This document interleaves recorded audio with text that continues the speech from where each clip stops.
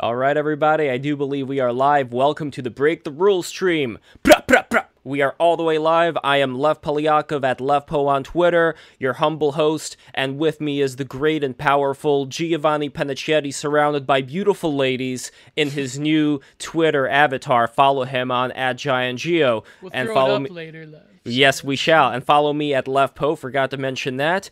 We have Average Centrist, a newcomer to the stream. Welcome, Average Centrist. Thank you so much for coming in. And we have got Arthur Bloom. Thank you so much, Arthur, for coming in.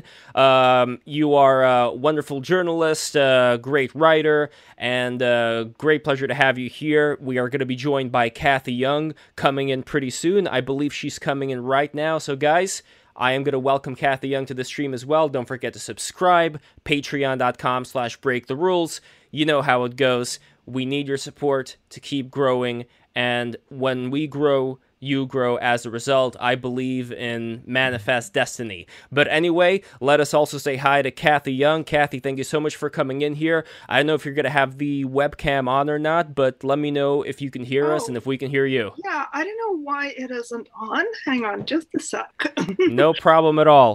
And let me also, I'm going to share this avatar right now with everybody. I know, Gio, you said that you were going to share it, but it is just too good of an avatar not to share, as the people are still going on to this stream right now. You share, Lev. That's yeah. Here we go. Look at this beautiful avatar of Giovanni Panicchetti and his harem. It's like Eurasian despotism right there. Absolutely. So, great, Kathy And here Young. we go. I'm on the video now. Yes, you are. Thank you so much for coming in, Kathy. Очень приятно вас видеть опять. Спасибо. So today, actually, for those who don't know, is a special holiday. It's a Yom Kippur. It is the Day of Atonement. And even though I should have been, celebrating today, it, Lev? it's today. Yeah, Oh. today is Yom Kippur. So even though I should have been in a way celebrating it at the least to do, honor to my ancestors and all that, I think that we can celebrate it in a way here today. And celebrate isn't the right word because it's all about atonement. But I Right. think in general, what this stream tries to do, and what I encourage people to do in general, is try to atone for having this idea that the people who you are speaking with are straw men, just are, the absolute, worst idea of how you would portray the other side. So regardless of any opinions that any of us happen to have today on the stream, what I would encourage is to steel man as much as possible the arguments of the other side when it comes to the media, when it comes to culture, when it comes to our civilization. And I think that when we do that, if we have common sense, and I think that all of us here on the stream, as well as some people who are watching, do have enough common sense to be able to work through all of that difficulty. So with that, I know Gia, you have something important to say, but before that, I just wanted to ask Arthur, Kathy, and Average Centrist to, well, specifically Arthur and Kathy, as far as why did you become a journalist in the first place?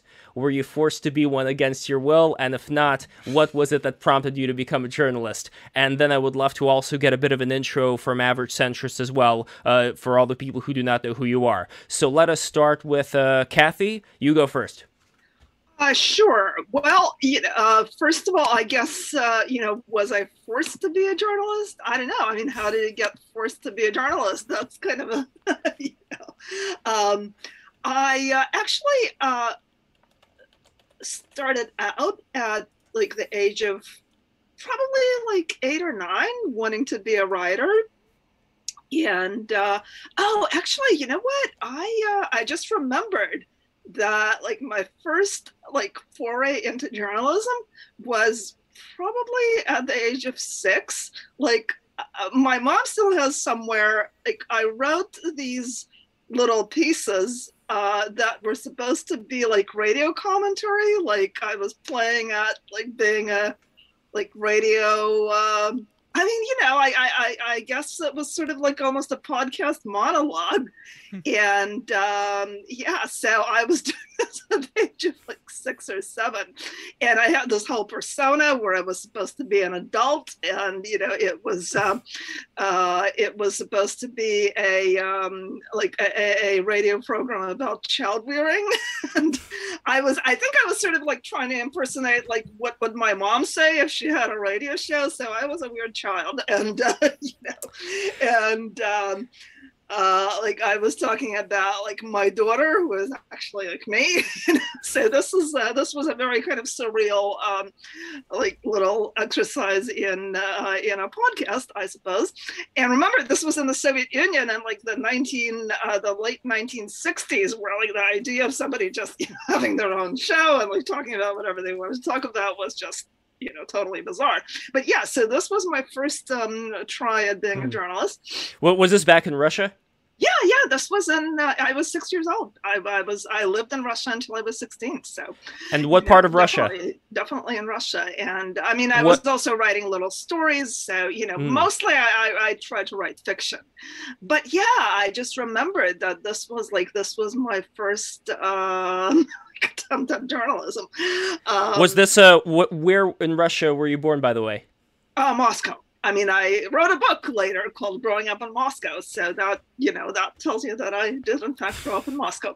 So that would be something if somebody grew up in St. Petersburg and then wrote Growing Up in Moscow just to just screw around. Mess with people, right? Yeah. Yes, exactly.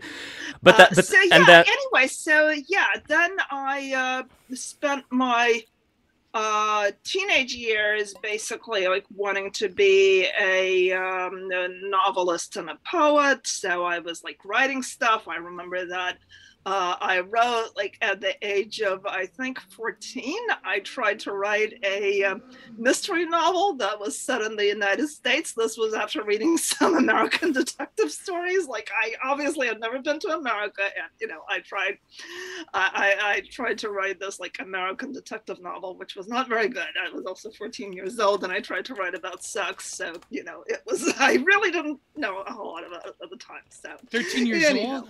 So yeah, I started like real journalism when I came here, and like initially I did some writing in Russian actually for a weekly paper that was published out of Queens called the New Gazette in Russian. And I didn't know there were Russians living in Queens. I assumed it was just a Brooklyn thing. No, there were lots of Russians. There were like little Russian enclaves my family originally when we came here settled in Jackson Heights and then ended up moving to New Jersey. But this was a paper that was published by a guy who lived in Forest Hills. And he worked for Radio Liberty, but he also on the side like had this weekly newspaper in Russian, and I wrote for them. I was like 17 years old, and I did all sorts of like little feature stories and book reviews, and they were kind of very impressed with me because they thought I was this like young prodigy. And anyway, I definitely wanted to like break into American journalism. I was a really, really huge fan of George Will, and I can't believe that like he's actually still around and has a new book out, because George Will was like my first role model. I'm like, I really want to be like George Will, who writes a column 3 times a week and can. So he is a libertarian conservative political commentator. Writes for Washington Post, Wall Street Journal. Very interesting, right, and so from there, yes. Yeah. So well, to make a long story short, I really don't want to, keep this all centered on me, but I started actually writing a column, which is, what I wanted to do. Like that was my dream when I went to Rutgers. I was an undergrad at Rutgers in New Brunswick, New Jersey. And I opened the student newspaper and saw that they were looking for columnists. This was like day 3 of my freshman year at Rutgers. And I was like, I want to do this. And they were very excited because they didn't have they were like the whole diversity and inclusion thing was already starting. This was like 1984, because I had before that I had taken classes at a community college because I was kind of easing my way into American education. So so they were really looking for female columnists, because I think they had like at the time they had a nearly all male columnist lineup. And they thought my point of view was interesting because I was sort of socially liberal, but I was also really conservative on stuff like the Cold War. I was very much like pro Reagan in terms of like standing up to the Soviet Union. And anyway, so that's when I started writing. And that was really kind of the beginning of my journalism career. I came to the attention of a great English professor who was putting together a sort of anthology of short journalism pieces as a reader for college students, and wanted to include some student authors. And then all of a sudden, out of the blue, I got a call from him saying, or a letter. I think this was like before people had email. Yeah, I think he just put a letter in my mailbox, and it was like, I'd like to republish 2 of your articles in my book. Oh wow, that's incredible. And he was sort of my mentor. He connected me to some people who eventually like got me into on the track of getting my book published, the one about growing up in Moscow. And then it was just kind of, it just went on from there. So, and I mean, I really don't want to, again, I don't want to talk about myself that much, but I had a really kind of interesting career in the political sense, in that I was really kind of all over the place politically, because initially my entry into journalism sort of, had a lot to do with the conservative press. Like I think because of the stuff I wrote about Russia, and I think like I wrote at one point for the American Spectator, which at the time wasn't nearly as, like that. I mean, today it's like this really crazy, like really far right. I wouldn't know about that. But well, we're gonna get into it. Not by we're gonna my get into standards, it. far right, Kathy. I've got a piece coming out this next issue. Oh, really? Seriously? Okay. See, this is what we, Kathy, this is what we do in BTR. We bring everybody together, and we got to steel man each other's arguments here. But alrighty, so yes, but and then I also ended up writing for a lot of much more mainstream press, and then I landed at Reason, which is of course libertarian, and Newsday, Arc Digital, Bulwark Online. You also wrote for the New York Times. I've written forever. I mean, I had a column at the Boston Globe for 7 years. Yeah. I mean, before, like, my first, like, really professional mainstream media sort of outfit was the Detroit News. And at one point, they actually offered me a job, like, they wanted me to, like, join the editorial staff. And they brought me out there, and I just decided that I really didn't want to live in Detroit. So, that was, it was really not like, the most enticing place to live. Well, I hope Detroit's going to have its comeback. But now I'd like to go to Arthur Bloom. Arthur, tell us about yourself, why you got into journalism. Sure, yeah, my journey into far-right journalism. So I basically wasn't good at anything else, or I found out that I was good at this. I graduated from college, and I was playing in a bunch of bands at the time, and we recorded an album in the home base of DC hardcore, and then I eventually realized I needed to get a job, and so I interned at the Daily Caller, and it was a great place to intern because you could get a lot of clips. I got something like 40 bylines in a couple of months, and it was just a great place. And then I had an embarrassment of riches of jobs that I could have taken. I almost went to work for ISI running their college journalism. So I did some writing in college. I won a National Reporting Award. Mostly what I had done back then was arts journalism. I wrote book reviews and whatnot. And so I kind of enjoyed that. And so I realized I was good at it. So I got this internship at the Caller. And then I had offers from Fox to be Chris Wallace's research assistant, and then to work for ISI. And then the third one was this offer from the American Conservative. And I kind of wanted to write for myself. I wanted my own bylines and things like that. So I picked TAC. I did that for a year and a half. Then I went back to the Caller as opinion editor. I did that for about 3.5 years. And to be honest, so like I thought I made a big mistake when I was at the Caller for 3.5 years, and then I left for grad school. I really wanted to do research in a particular collection out in Kansas on informants and extremist groups, on snitches, becoming a snitch expert.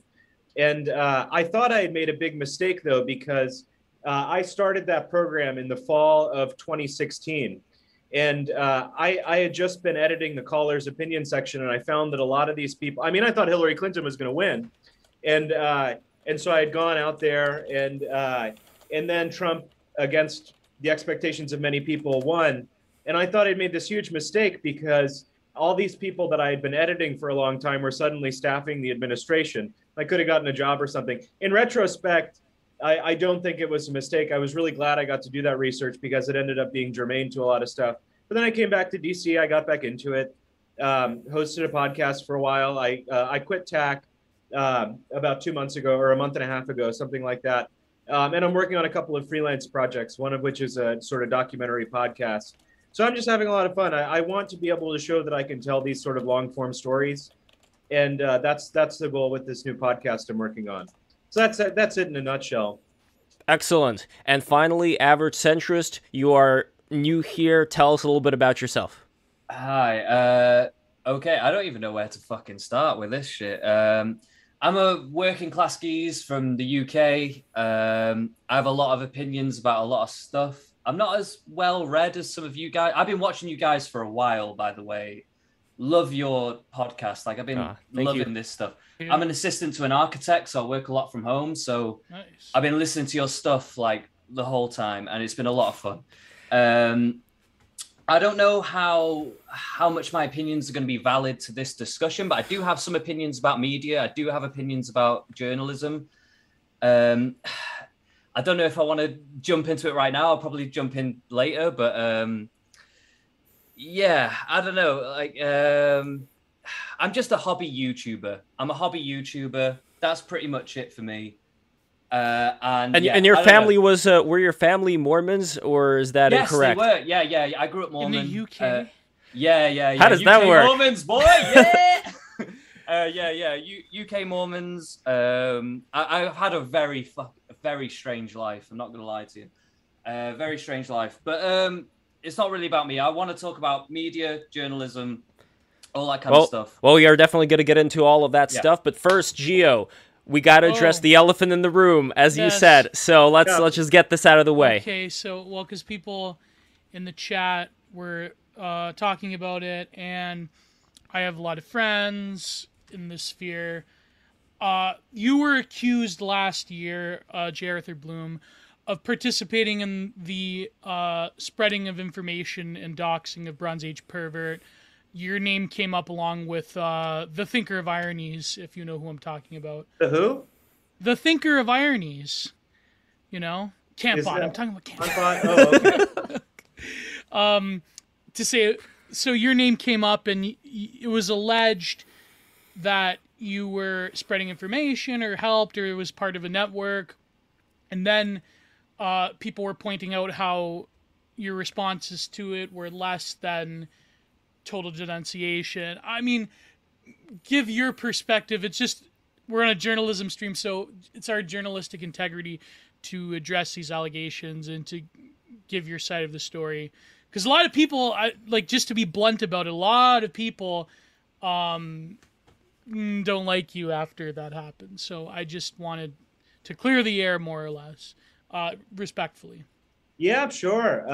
So it's not true, and I can't even really figure out where these guys are coming from. I'll just lay out the whole story. I got accused of doxing the Bronze Age pervert, and I was accused of being part of this doxing ring here in DC that was responsible not just for that, but for the Katie McHugh thing. Yeah, for a number of other doxings that resulted from the emails of Katie McHugh. And my sense is BAP was just sort of playing telephone with some of those guys. And so he got sort of bad information or something like that. Anyway, yeah, so I was briefly involved in superintending a story that Katie McHugh was going to tell about her life and her kind of journey in and out of these extremist, well, I don't know. They're nut jobs, and they really were trying to insinuate themselves in a rather dishonest way into conservative institutions. And I don't really necessarily care about that. The story, and I can prove this with drafts, the story that she wrote that I was superintending for The Spectator, I helped bring it to The Spectator. That's the extent of my involvement. The story that she wrote, and I can prove this with the draft, only names a single person. And so everything that subsequently came from her materials got blamed on me. And so I suddenly became sort of the evil Svengali that was hunting neo-Nazis or like white nationalists in the DC conservative movement. And, it just isn't true. These guys kind of, I do think there's a little bit, look, the Katie McHugh situation is very sad. And it's not really my story to tell, but I can talk about it to the extent that I was involved. She basically, what happened is she left the Daily Caller because it wasn't racist enough for her. And then she got fired from Breitbart because she was too racist for Breitbart. So it's kind of it's quite a trajectory. And thereafter, she falls further down the crazy hole. And my experience, at least, so I've read a lot of narratives about informants in groups like this. I find them very interesting. And when you read about the ones from women, very often you see that their reasons for getting involved with these groups are basically personal rather than political. And then their reasons for leaving them are basically personal rather than political. And that was definitely the case for Katie. Her reason for, leaving all that stuff behind, she was, let's just say, very badly wronged by one of the buddies of this whole group. I've heard it from that there was some kind of, but just to push back. I mean, there's always exceptions to anything that ends up happening with anybody, so I wouldn't necessarily generalize that. But from the perspective, like I was just going to say quickly, Arth, like just from the perspective of people on the right, they would say that these institutions are sort of holding a boot to the throat of genuinely right-wing people, and that they need to be overcome or at least pushed in a certain directions in order to be efficacious towards true conservative or right-wing causes. So I understand like the huge pushback at that, obviously, because traditionally we would associate the Daily Caller specifically as this sort of mainstream, like on the level of like Fox News minus Tucker Carlson, if you know what I mean, like the mainstream, like normie conservative institution. And so the argument would be that perhaps these people were trying to nudge in a certain direction. I don't know about the racism thing. From my personal stance is that I detest doxing, and I think what Katie did was terrible, irregardless. I understand like a lot of people would view that as, but from your perspective, so then get into like the whole thing with BAP, I guess. Like you were, but I also want to make sure we don't spend the whole stream on this as well. Course, we want to move on just because. Sure, no, this is the first my time own integrity for the with all this shows. stuff, so I'm glad to talk about it. So yeah, I mean, the question of whether conservative institutions are holding back genuine rightists, it's a question I sort of take seriously. On the other hand, what are they keeping them from doing? They're keeping you from shitposting under a pseudonym for Richard Spencer's blog. I would say that's not really. Is that progress? No. I mean, in no universe is it. On the other hand, it pisses me off that CPAC won't talk about immigration. This is a real thing. No, but to get back to BAP, so I wrote while I was out in Kansas. I wrote for a gossip blog over at The Spectator, and Kantbot had been interviewed by the FBI. Yeah. And so the feds were sniffing around a bunch. So I was sort of involved in the neo-reactionary blogging scene. I had a group blog where we published some of those guys. And, finding out that the FBI was interviewing some of them, a little bit of a kind of wake-up call, shocking moment. What's the interest there? So the FBI had questioned Kantbot, and I wrote that story. And I had heard that BAP, like people were sniffing around BAP from the feds. And I asked him about that because I was doing stories that were exactly like this. And at one point, I suggested that he FOIA himself, because if that would be a way for him to find out what they had on him or what they were doing, what they were looking into. And I mean, that's how I would handle that situation. But he flipped out and said that this was an attempt to confirm a dox. I never put out any information about him. I never put out his name, I don't think. And that stuff was anyway already out there on 4chan. I mean, he had already been doxxed at that point. I do find it rather interesting that he has all these neocon ties. I wonder if there's a bit of a Pied Piper thing there going on. But, I certainly didn't dox him. Well, that's... Full disclosure, me and the Thinker of Ironies had a falling out last year, so my opinion is totally biased. But I would say that I've heard the whole the BAP neocon thing. I'm not convinced of it, but I don't know, truly. I just think that Kantbot himself was spinning a yarn, put it that way. Well, he's become pretty... I agree with you that he's become rather infuriating recently. Oh, but I had to lock my account because of him recently, because he a joke tweet. All right. Anyways, Well, now I think we should move on. Move, I would like to move on to, I think, the most important question here, which I think is on everybody's minds.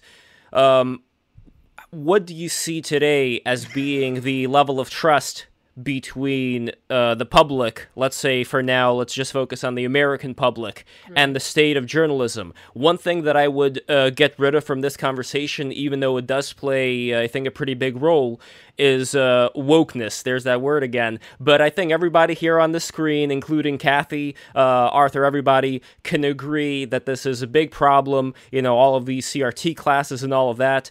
And this is something that, because we all agree on it, there's no reason to speak about it. Instead, I want to take that layer of the onion off, and instead, I want to focus on the other layer, which is trust in institutions. One of the things, again, going back to Soviet Russia, that we did not have going for us, as you know, Kathy, is that we had absolutely the worst of the worst institutions. Everybody stole whatever they could whenever it was possible. It was very corrupt. And, everybody's already, hey, Kathy, you may not know this, but everybody's very tired of me saying on BTR that you should never compare America to Russia, that Russia's very corrupt, it's still corrupt, it was corrupt before, yada, yada, yada. But at the same time, because I do that, I have to also give a lot of credence to the problems that I see, which may not necessarily come up in more mainstream circles.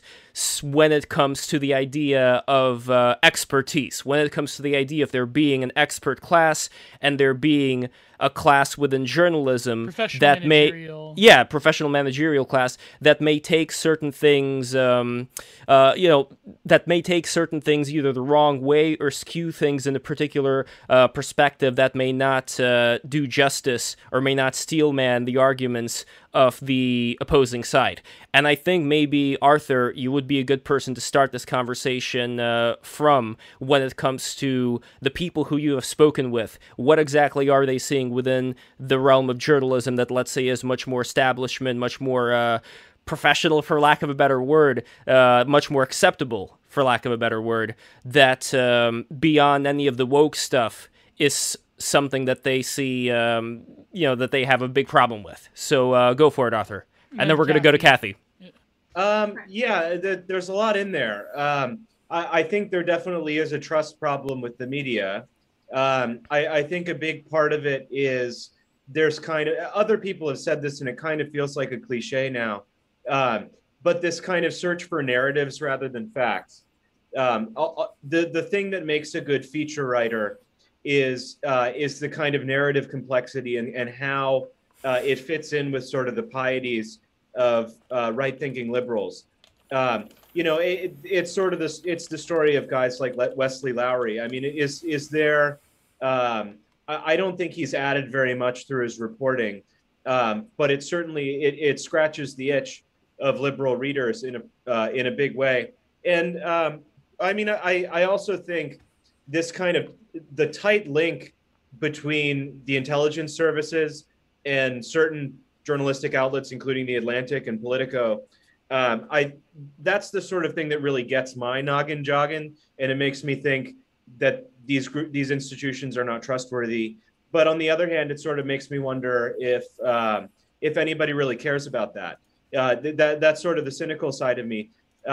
This one journalist drives me nuts, Natasha Bertrand, and she played a big role in a lot of the Russiagate reporting.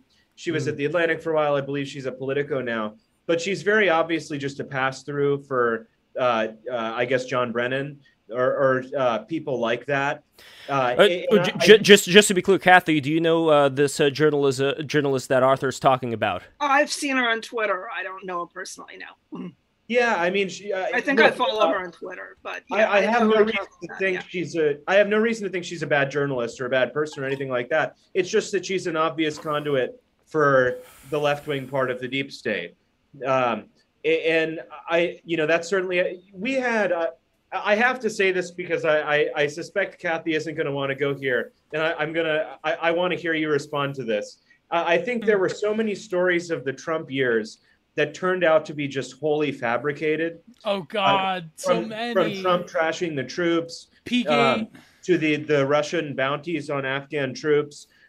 So many of these, to Russiagate really itself, these stories that turned out to be just wholly fabricated. Right. Well, I mean, do you want to get into a debate about Russiagate? Because we could debate Russiagate, but wait, that would Kathy, take you us believe really in far Russiagate? off the main. Yeah, I mean, do you want to finish your point? Because I have my own. Go ahead. Yeah. Good. Right. Well, I mean, I think I agree that, there were certain narratives about Trump where like everybody was willing to believe the worst. I mean, I am someone who is extremely anti-Trump, but I mean, I've defended him on like certain points, like for instance, when, just to give you one example, where there was the story that went out that supposedly he was, you may remember this, he was in a meeting with sheriffs, I think, and the claim was that he had referred to migrants as animals, like he had said, these people are just animals. There was this clip that quickly went viral.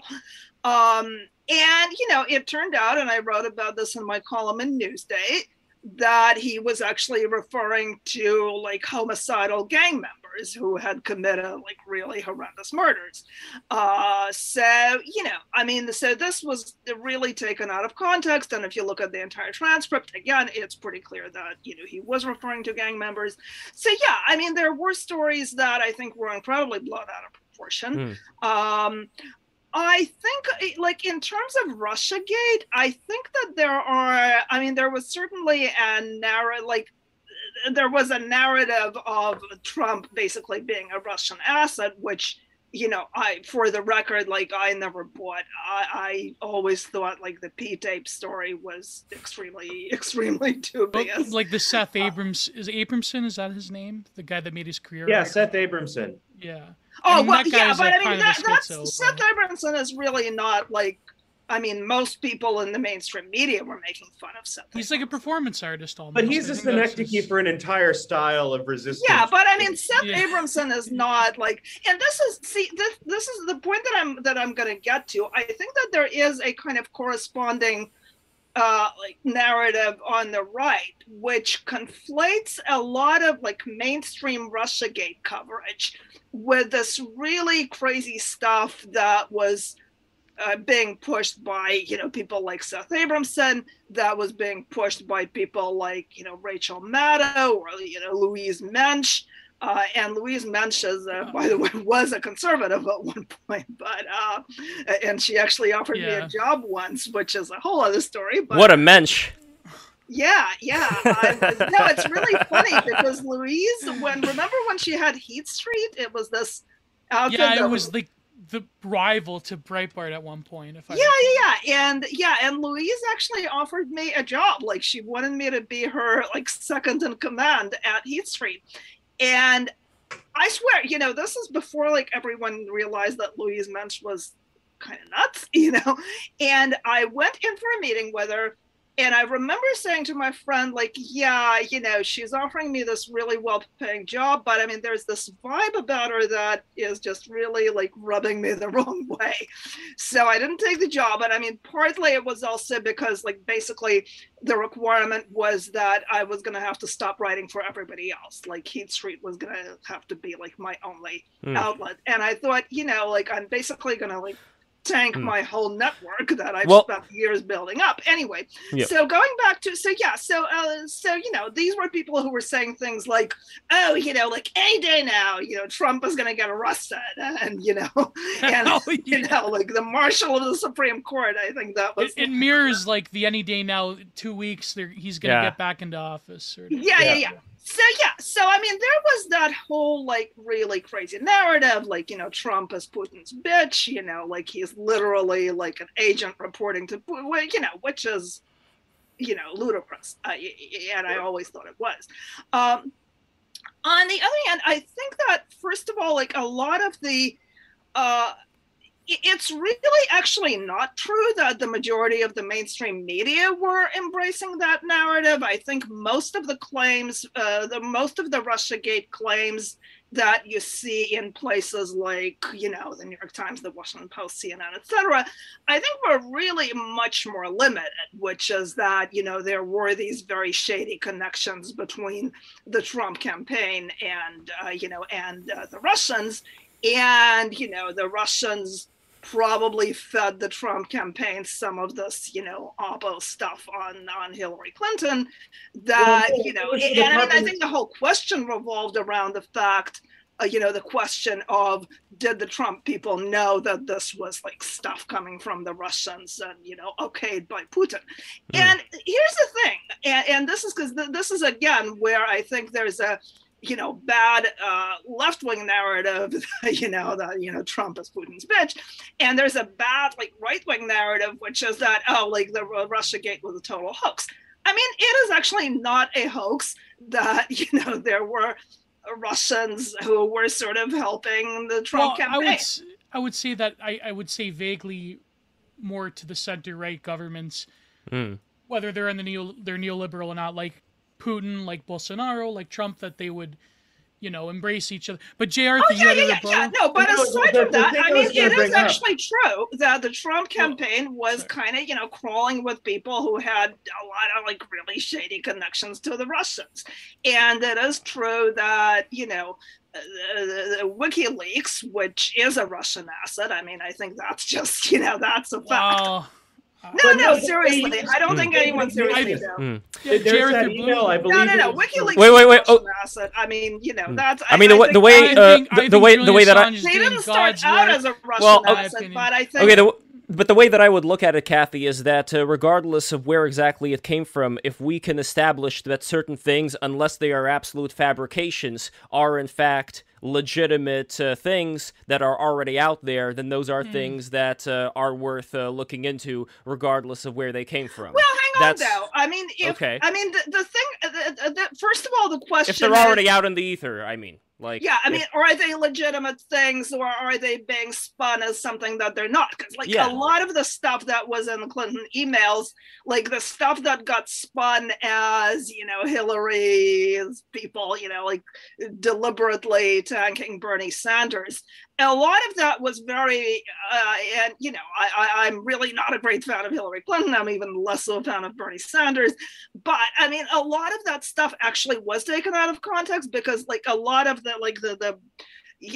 nasty stuff that various DNC people said about Bernie Sanders, that was actually after he had already lost the nomination, so that was not, like, them trying to undermine him when he was still I agree. Well, with even anyway, I don't want to get into all those details. Yeah, I just want to say Tony Soprano uses a payphone and tries speaking in the basement, instead of speaking in the living room. Anyway, so real quick point. I mean, it is actually not true that like Robert Mueller found that there was nothing whatsoever to Russiagate. I mean, he basically found that, the Russians were feeding stolen, data from the DNC to the Trump campaign. Trump people tried to get it from, actively sought to get it from them. Roger Stone was, in the middle of all this, and he really wanted to get his hands on that stuff. What they didn't find, and this is where the no collusion, Trump, because Trump was really hammering on it, no collusion. So there was no pre-planned, the Trump people didn't conspire ahead of time with the Russians to steal that information, and because of that, you can't really say that there was no conspiracy to hack the DNC, for instance. There was, I think it's pretty clear, if you look at the Trump Tower meeting with Don Jr., there were people in the Trump campaign who definitely knew that that Putin wanted to help elect Trump, and were really happy to get their hands on that information. So, is that nothing? I wouldn't say that that's nothing. Well, it's different. Let's go to Bloom. Let's go to Arthur Bloom. It's certainly very different from the way it was sold. The main thing I'd push back on, you're trying to make a distinction between the Louise Menches of the world and the sort of mainstream respectable reporters. The trouble is, I'm not so sure that distinction is really all that valid. We've got on emails. Well, it is if you look at the coverage, though.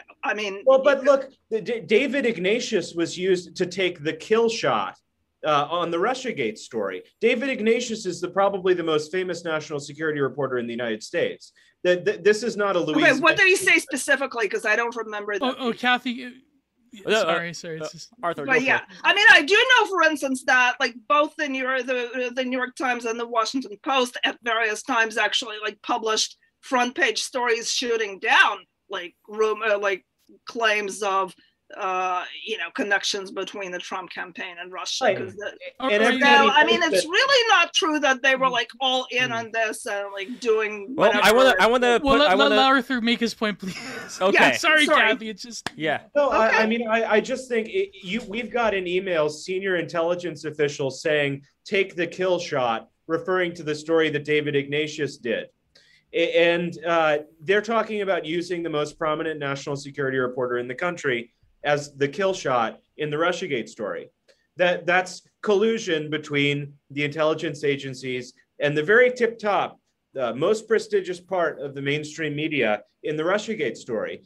And you also have some of the bad reporting that the Atlantic did. They were the ones who cooked up the Russian bounties story.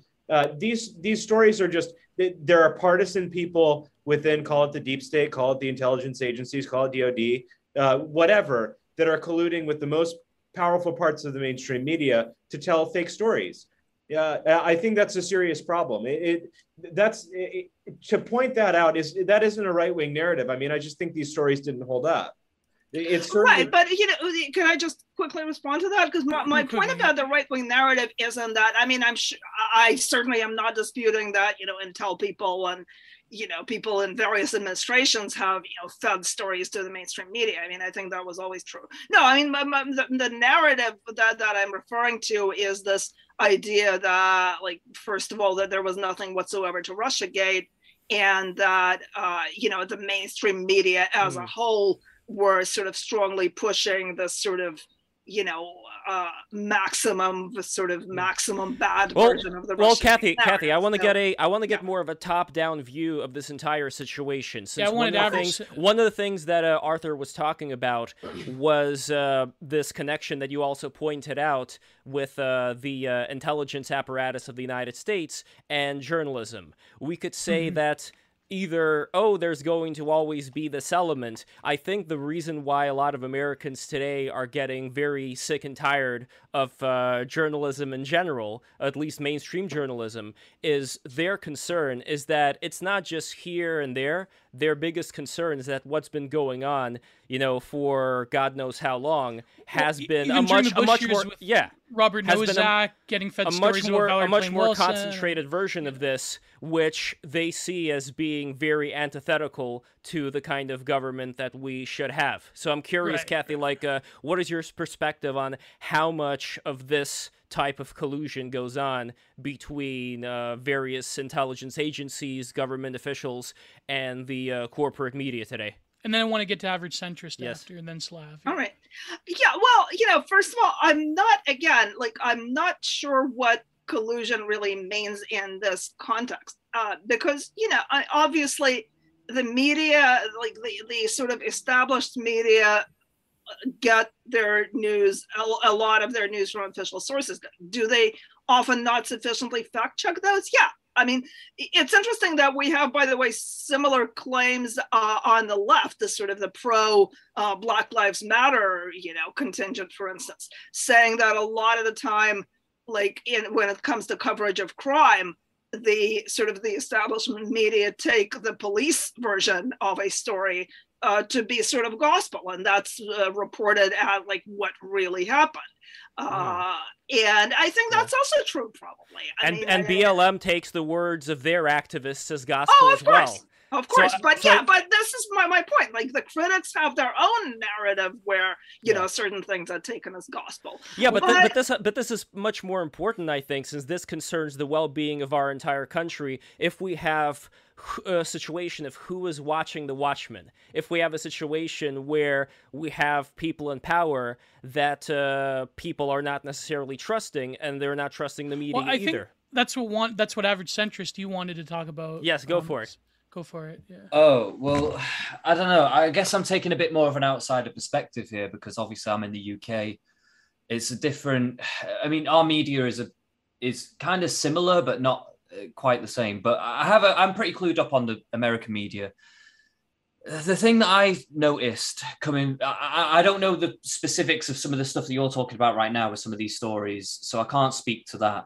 But when I would notice some of the stuff that was coming around with Trump in 2015, 2016, is that there was a massive boy that cried wolf situation that was going on. And I think that when we're talking about mistrust with the public, I think that's like a massive problem. Like, it's a huge, huge problem because like it means that basically there's no real standard of truth that goes out to the public. And when that happens, that means that everyone and their mum is becoming a conspiracy theorist. Like, honestly, like I know basic bitch mums that are literally coming out with like the craziest motherfucking shit you've never heard in your fucking life that I would never have heard of a year or two ago. But only because of lockdowns and all kinds of like, I guess you could call it post-truth kind of stuff. Like the media have kind of warped reality. Like, I don't know, I'm not saying this is all journalists or anything like that, but in the political sphere, they have manipulated people into really weird positions. And it's hard to put it into words, man. I just think it's going in a really weird direction. And I think part of like what we're seeing today in terms of like anti-lockdown protests, all this kind of stuff, like, I like the way the left wing is, the way the right wing is, the QAnon, like all this kind of stuff. All these people, I feel like the media is at the heart of it all. Like they generate a how do you really put it into words? Sorry, I didn't expect to be brought on so suddenly, but no problem at all. Apparatus of suspicion and sort of a worship of expertism, I think, is what people really If I could say a couple of words in praise of British journalism, the thing that I appreciate about British journalism is it does have a little bit more liveliness. The thing that drives me nuts about American journalism is how insanely professionalized it is. When Politico was getting started, they specifically made their pitch as a publication they wanted to be the ESPN of politics.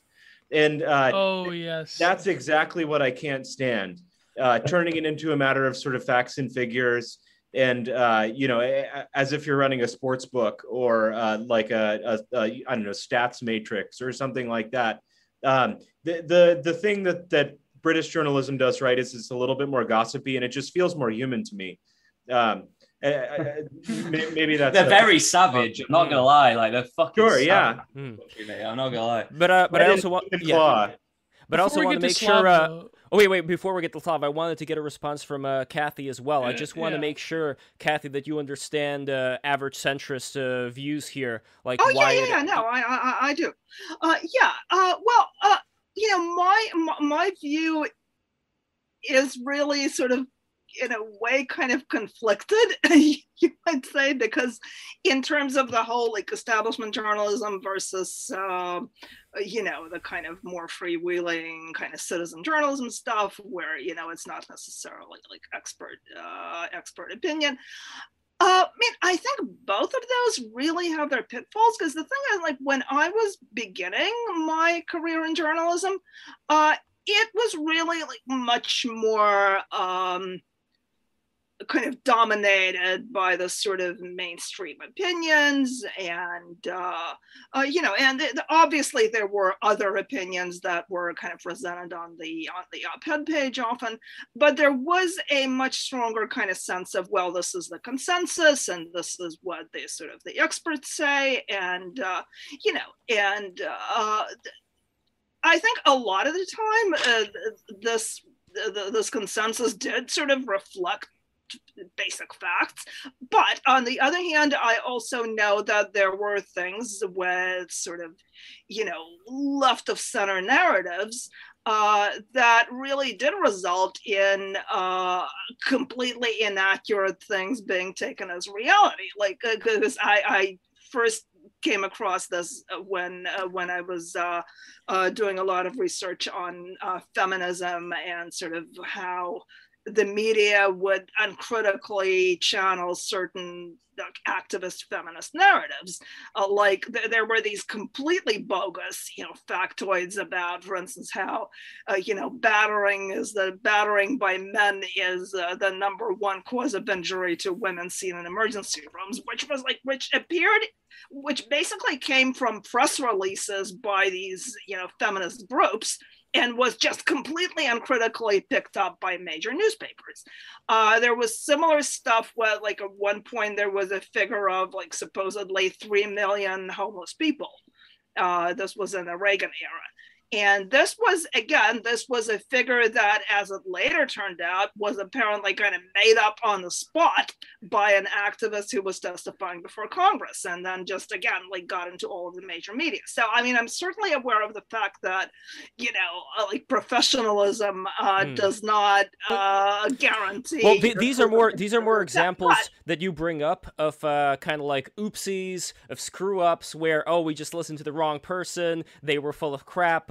We're going to try better next time. What I'm curious about, Kathy, and then I want to get to Trustworthy Slav as well, what I'm curious about is, do you see any examples, and I would also love to hear from Arthur, do you see any examples of there being more top-down things that, let's say, come from prestigious universities that are, let's say, in a certain way, and again, not the level of Russia, but I'm basically saying I don't want America to become Russia, which is why I'm talking about it, basically where intelligence agencies, government officials would have certain narrative spun that they use the media as a mouthpiece for. This is where I think my perspective differs, because I think a lot of the time,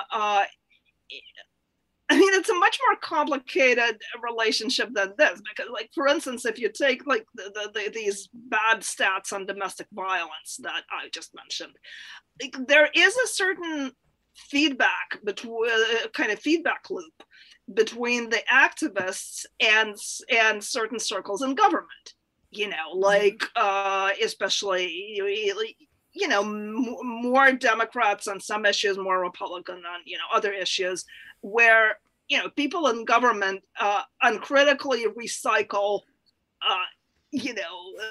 advocacy driven claims by activists, and then it all kind of filters down to the media. So, I mean, my concern isn't so much about top-down stuff necessarily, as about the sort of vicious circle of a feedback loop that just results in kind of bullshit.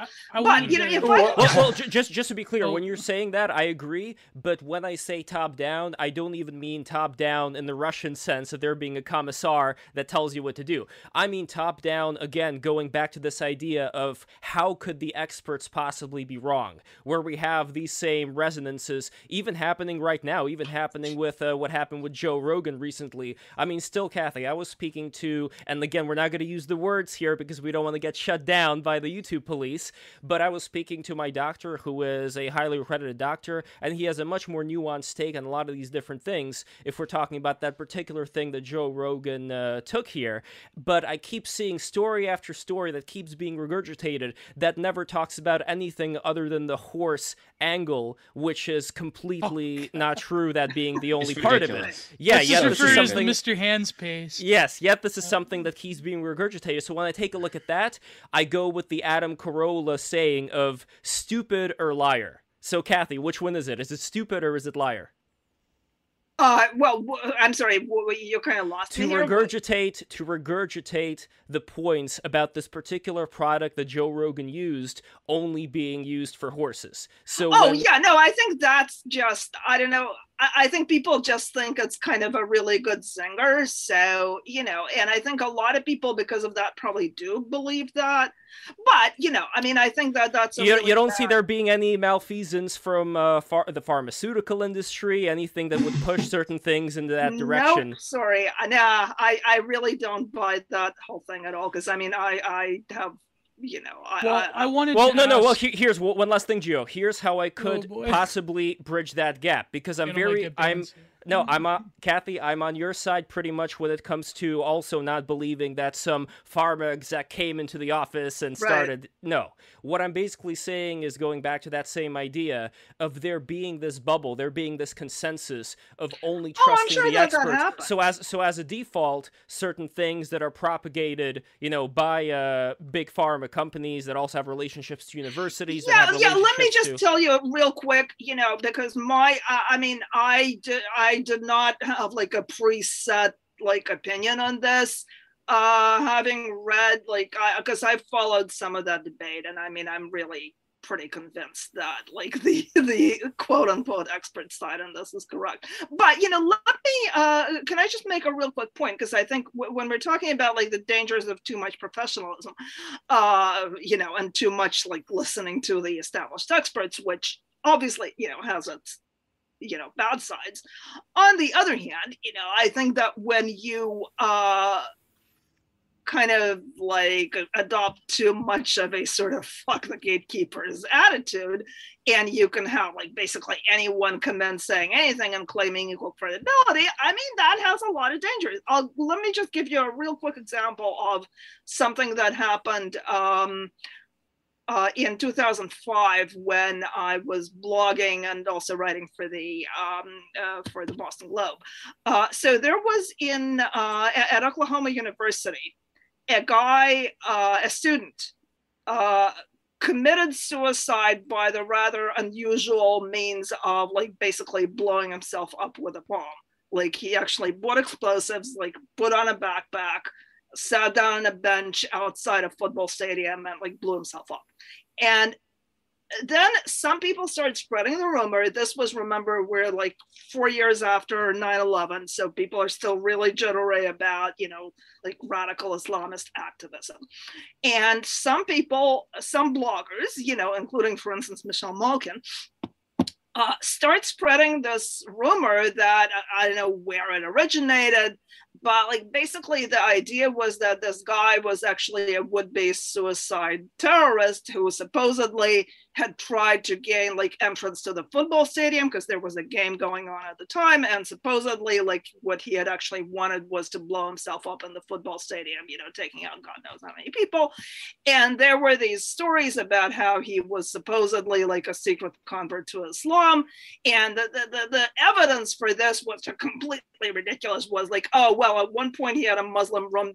Okay, well, I mean that's obviously like highly incriminating. Oh, he lived like 3 blocks away from a mosque. Well, all right. So yeah, so there were these people, and I mean, this was really not like funny, because here was this guy who had committed suicide in a really horrible way, and you know, apparently had left a note explaining his reasons, and his family was obviously devastated. And then there were these people like circulating these rumors all over the place about how he was actually a would-be terrorist. And, the FBI said pretty early on that, there's absolutely no reason, like the claims that there was footage of him trying to get into the stadium didn't pan out. Like the claims that he had like supposedly like a stash of terrorist literature in his apartment didn't pan out. And, the FBI was basically saying, right away, like there's absolutely no reason to believe that, he was a terrorist.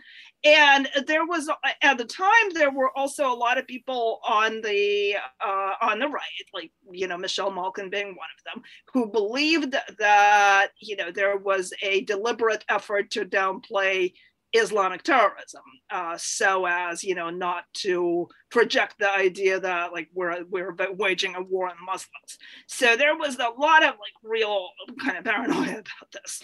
This was actually a plot in an episode of, I think it was an Australian show, lawyer show. I think it was called Rake, where it was like that really? Exact thing. Yeah. So let me just finish like a real quick point, because I'm about to wrap up what I'm saying. And so eventually, like all of this got completely shut down.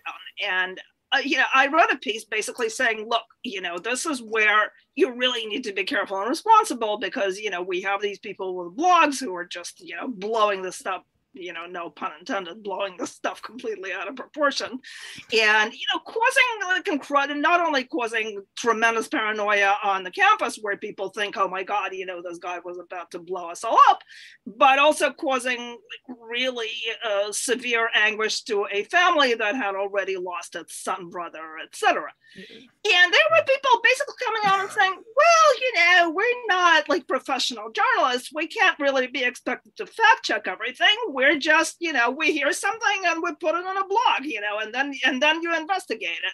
Yeah, well, that's kind of like. That's why we have to get to like Slav, and then I want to ask. We're going to get to Slav, but real quick, I wanted to say that's why we have people like Styx Hexenhammer 666, who's going to be debating Joel Davis soon. But what Styx does, Kathy, is he loves archiving all the news stories that come up. Number one, so that the press magazine organizations don't get any money. But number two, so that people can't go and, let's say, edit a certain article where at first there is a much spicier headline, which is wrong, but then you edit it so that after the fact it's actually different, in case, you intentionally misled or unintentionally misled someone. So when people see things like that, they're going to gravitate towards people like Styx, who, even though he didn't have a journalism license, he studied botany or something, I think, in Vermont. He is somebody that people end up naturally trusting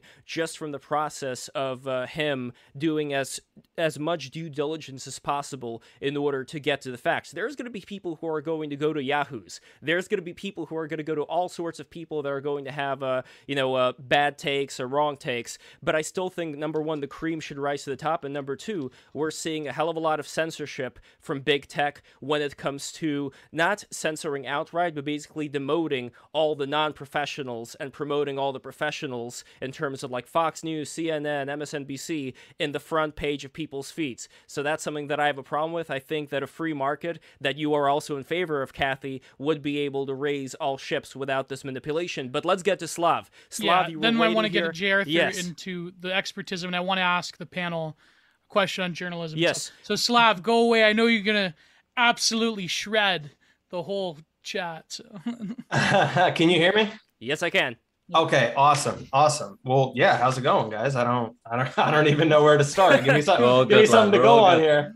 Well, just the thing we were talking about host earlier of the regarding Fed the Post, expert. Trustworthy Slav. Well, co-host of the Oh Fed yeah. Post. Okay. I'll do the narcissism thing first. Yeah, I am Trustworthy Slav. I record a podcast with my friends. I'm going to call them friends at this point. For now, it's the Fed Post.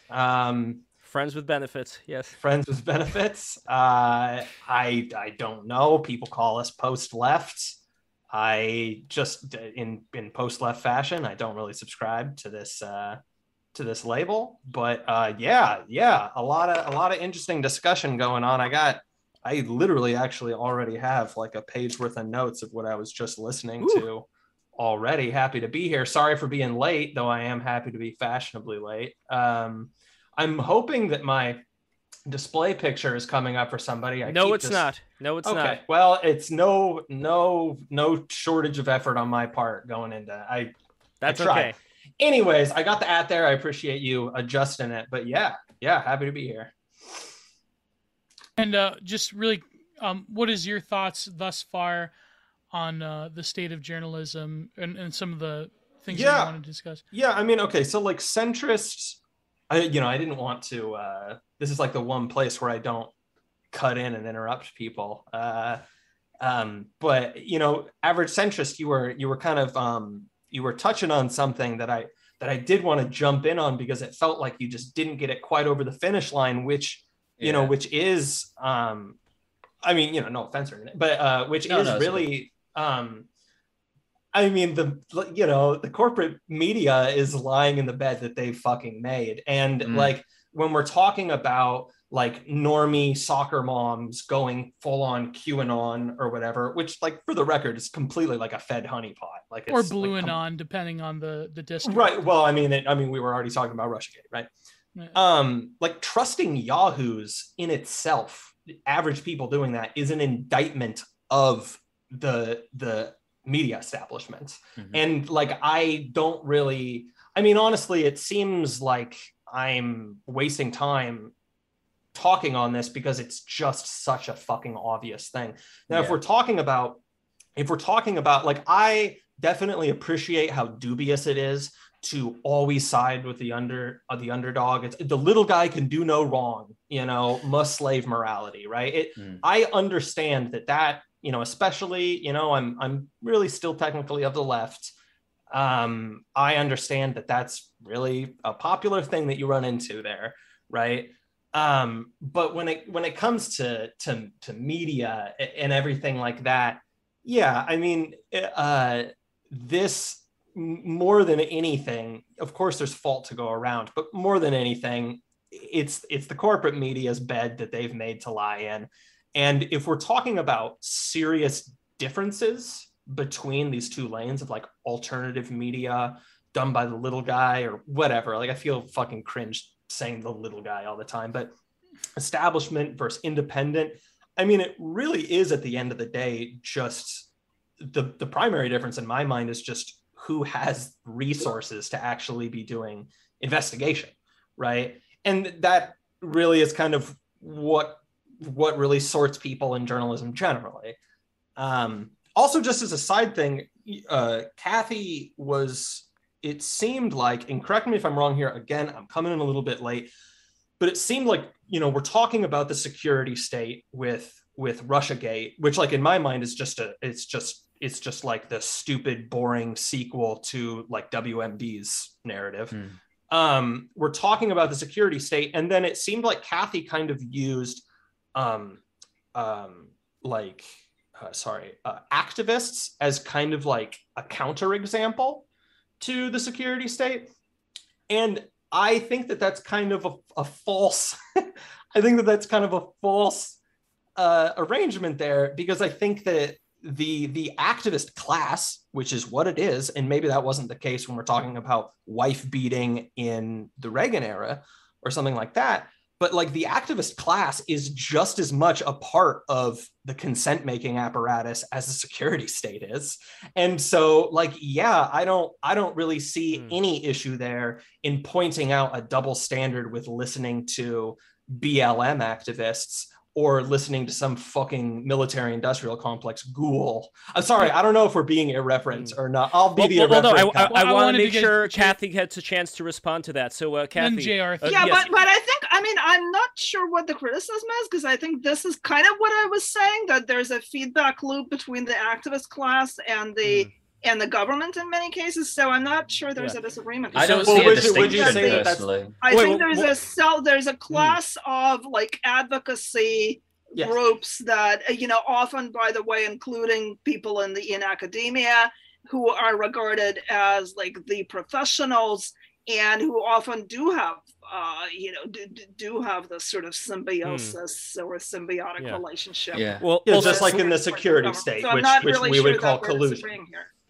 Well, Slav, can you then expand a little bit about what you see as the big disagreement between you and Kathy when it comes to how she sees these two groups? Well, like I said, I was coming in a little bit late there, so I might have been. As I was saying, it seemed like your framing was to basically say, like, well, something gets said about this, but nothing gets said about the other. From where I'm sitting, I don't really see that being the case at all. Perhaps your framing wasn't exactly that. No, I think I was responding to Lev, basically saying that he's interested in like bad narratives promoted by government rather than activists. And my point was that often there's like not a whole lot of daylight between the two. So I think.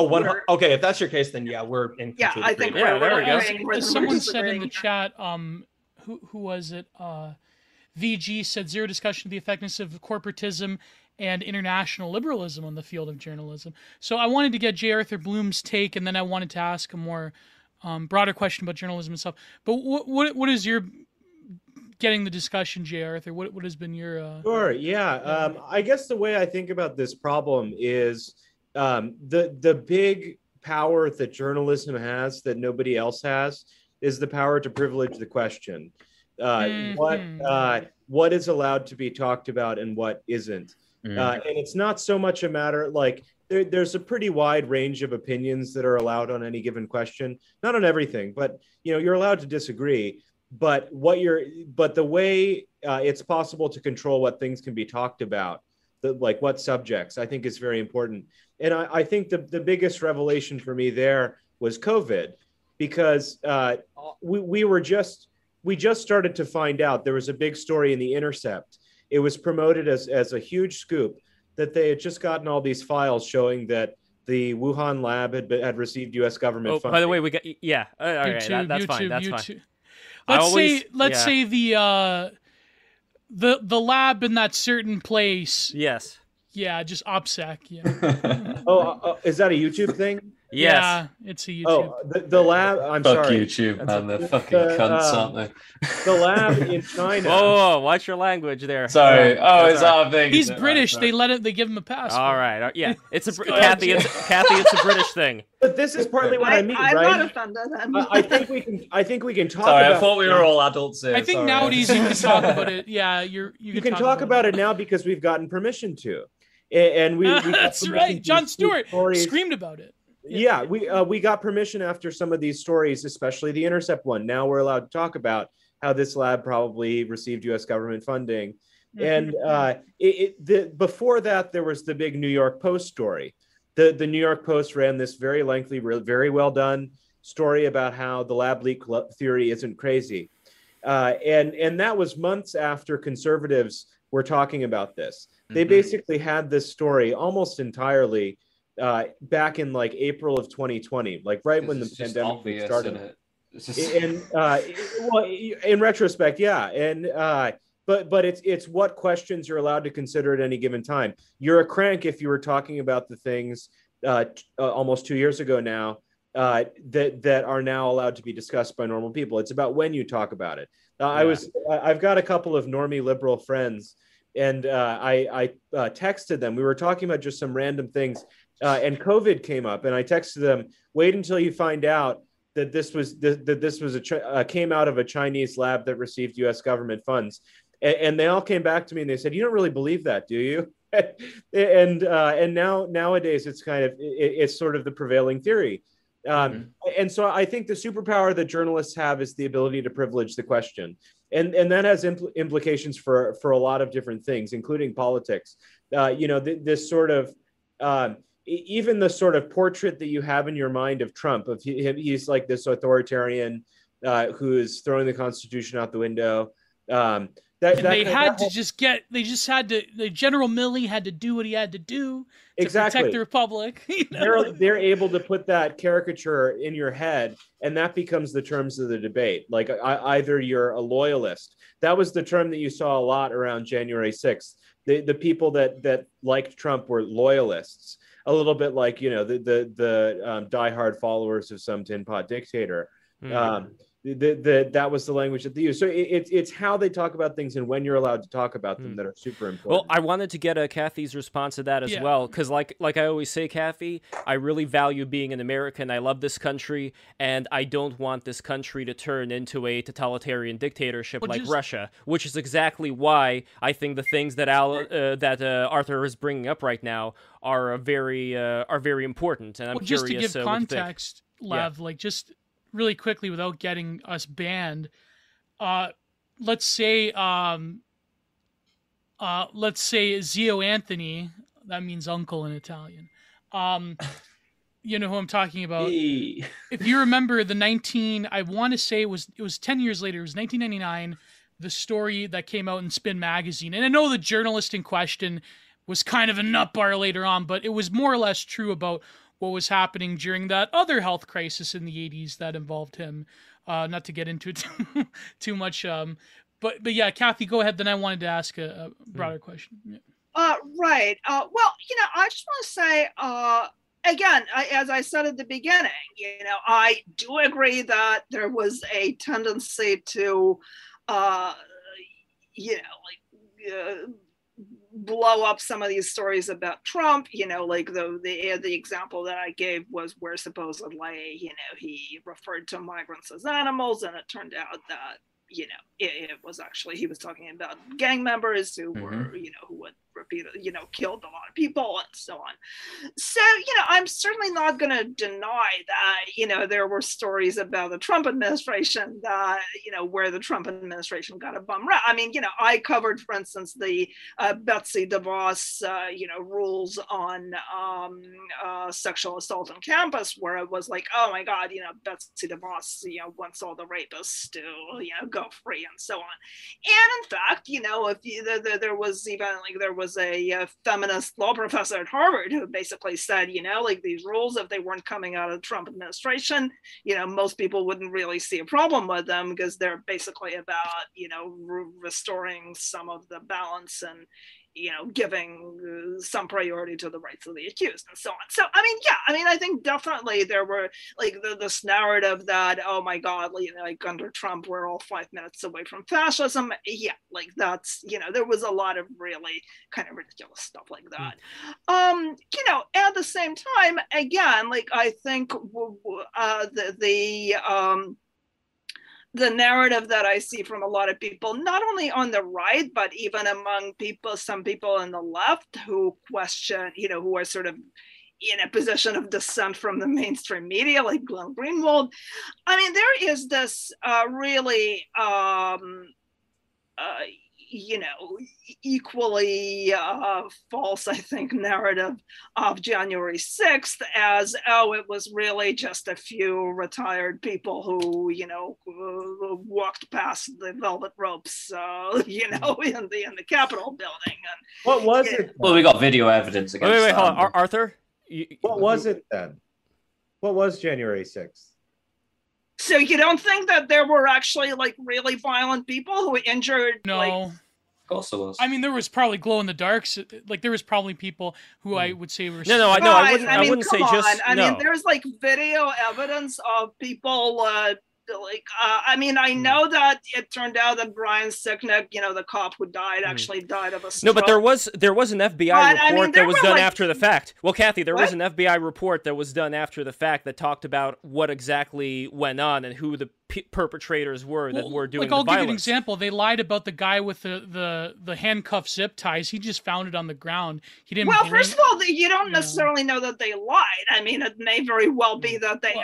Call it an educated guess. We're saying like, guys. I think we interrupted J. Arthur, and then I wanted to get there were like what I think something like 300 cops who were injured. Well, we're going into we're getting into various thoughts right now. One of them bumped their head on the way out of the building. I mean, Oh, come on, dude, stop. You know, I mean, Wait, hold on. Yeah, but to say that this was like there's literally some kind of footage being dragged Did downstairs anybody and read- beaten with a flagpole. Sorry, wait, hold on. Did anybody read the FBI report that came out after this that actually said who exactly were the people that were responsible for knocking in the door, going in there, and then who were the people who, let's say, officers were not really giving any budge towards, who thought, oh, the door's open, I might as well go in? Because those are separate groups of people, right, Kathy? So who were those people that the FBI report was talking about being the ones who actually rammed in, went in, and were actually not just like Joe Average? So who exactly were they? In the FBI report. Tell me. Well, in the FBI, did you read the FBI report? No, actually. Arthur, did you read the FBI report? No. Okay, see, this is what I'm talking about, guys. Like, we're all supposed to be on the same page with these things. I should have read the FBI report myself, but my point is that we talk about this stuff, and we do have a certain did you read the consensus. FBI report? I kind of deny the premise that the FBI report is the be-all, end-all. At least account. it's something. At least it's This is something. Warren Commission's. Okay, No, but I but mean, again, so I'm not so aware. basically, I'm like, not no- aware of a big no, but see, FBI the report. thing is, like, the way that you said, "Have you read the FBI report?" Like, you sounded like you were gonna, deliver I heard some about it. bombshell based on the FBI report. I heard about it, and one of the big takeaways was basically that there was no real founding of any kind of organized thing going on. Right? with No, it. that I know. I mean, I've read. It's not some really an of it. insurrection. It's not. There were some suspicious people, though, I would say, Yeah. just to be fair. One of them is like a. Never mind. I'm just gonna bash any I celebrity. mean, but- I'll just say Well, now, like I when could get very conspiratorial with this bit. go. Then fucking go for it, lad. Please Let's go for fucking it. have it. Then we'll get to Slav. So the thing that I get conspiratorial about on January 6th is what happened to Ashley Babbitt's body from the time she leaves the speaker's lobby or the antechamber to the speaker's lobby, because we don't know anything about her whereabouts from the moment she leaves the antechamber to the speaker's lobby until her ashes appear in a Gateway Pundit video. Gateway Pundit got the exclusive for her ashes scattering. And nobody can account for where and who gave permission for her being cremated. These cremations, as a trad sympathetic person, I'm very against cremation. Yes, me too. Devout Christians, Jews, and Muslims should all be against cremation. So I think, like, as a society, we should all just be against it. But, Brian Sicknick was the first time ashes have ever lain in state in the Capitol. We've never done that before. And I'm not conspiratorial about Sicknick. I think that one's pretty clear that he wasn't beaten to death with a fire extinguisher. But Ashley Babbitt, what happened to the body? The family has not told anything about, their interactions with officials. They're suing over it, but they've been very tight-lipped. I think it's very strange. I think it's strange that we know so little about a violent death in the seat of government. We should know a lot about that, and we hardly know anything. And you can look at the big piece of footage that's relevant here is the Jaden X footage. What strikes me about that whole video, Jaden X, he was later arrested. He's actually like an Antifa kind of guy or like a BLM activist. But if you watch his footage, what stands out to me is how peaceful everybody is. It's especially the ones inside the building. I mean, they're literally reasoning with the cops. Like, are those the same guys who were seen like chasing one of the cops up the stairs? I mean, come on. That must have been in a different place, but I mean, you don't see any of that there. They're yeah, but I mean, I'm sure you can asking find them to like proceed. any video of a generally violent event. You can find some pockets of it. It's about degrees. Mostly peaceful protest, Kathy. I mean, I think it is a mostly peaceful protest. Fiery, this, but to mostly make- peaceful. to make yeah. this Well, a little bit more- I mean, I certainly agree that the mainstream media, and I think this is one of the issues where I think the credibility of the media, because I think we're on a slightly different wavelength here. You probably me and several of you or all of you, because I mean, I'm really not so concerned about the sort of top down deep state stuff. I'm more concerned about the media just out of ideological prejudice, embracing certain narratives where, certain inconvenient facts are left out, like, isn't that a top wait, but why aren't you concerned? Isn't that the top-down thing that we're talking about, though? Is them completely manipulating that situation, using using half-truths and not actually saying things. It is what it is. It's a manipulation. They're literally manipulating the minds of people by leaving out key facts on purpose. Or they is do it on it purpose. just sort of, No, they do it on purpose. Come on, they're not that thick. No, They're but not that's a that good stupid. question. They do it Hold on. I wanted to get Slav and then wait, hold on. No, Gio. I mean, Hold I on. think that there's a very good question about, are they doing it on purpose, The or is intentionality. And or this is seems it more more lively than narrative anticipated. or- So, or- Kathy, or- no, this is great. This is great, I Kathy. think that how there's do no we- question at I don't- all. Yeah. I don't think Yeah. that it's rocket science figuring out like whether or not it's like on purpose or whatever. Like, I think that I can confidently say that this is whether there is an awareness on the part of the press or not. This is people acting intuitively on their class interests. That's what it is. It's class politics. And that's what it is. I mean, I'm not a Marxist. Here's an example. I don't No, really it's- buy class. Well, and I could have example, guessed that. Kathy. That's fine. It's just that seems like your citizen They're journalists. provincial, like flyover state people that are icky and racist. And, Well, here's an like example. you have Kathy. journalists, for Would you- example, Wait, that were Gio- calling for like even Dan Rather calling like we should erect a gallows in Washington and hang all of the people that went into the Capitol. Like there are journalists that like say these things. No, but again, without going into those extremes, though. I think that it's exactly, a little bit. Jared, I think it's exactly. a little bit hyperbolic to say that this has to be a purely Marxist insight. To say that like this like journalist class that basically wants to reform the disgusting proles in our nation. To act like to point out that there's a class element in there. I don't really think. No, here's how I can I don't balance know. things Well, out. I First mean, of all, do you think that they want to reform the proles any more than they want to reform, the rich or whatever? I mean, I think. No, that I think that's- they wanna want to liquidate rotate the proles rich. nowadays. I think I think- anyway, so my What- point is that, I'm really more I'm less concerned with, the whatever narrative the government hands down, or, the deep state or whatever, than I am with journalists, whether they do it consciously and deliberately or just out of unconscious bias, which I think is probably a much bigger problem, where they genuinely believe that they're doing the right thing, and doing things like downplaying the violence and the in But, protests so of the Kathy, summer of 2020, what would- which I think was a big issue. Like the whole, I mean, I totally agree that things like that whole like the peaceful protest, the mostly peaceful protest thing, I mean, that does a great deal to discredit the And you don't think that was the media. purposeful when they I said think that? that's a real that's a real thing. You don't think it was and you know what? purposeful? Yeah, on this note, I did tell Love about this before. Yes, I know you have to go real quick, Kathy. unfortunately. Kathy, Oh, hold sorry, on. Kathy. One final question I have. But you're a good I sport, agree. though, I gotta say. How you are amazing, and I just want to say, how do we go about finding out if it is one or the other? How do we go about finding out whether this is just people being in some headspace where they believe it to be the case versus there being certain top-down things? Like, surely there should be some documents we can all take a look at, various reports that are out there where we would be able to gain some kind of truth. My concern, Kathy, and the same for Arthur Bloom.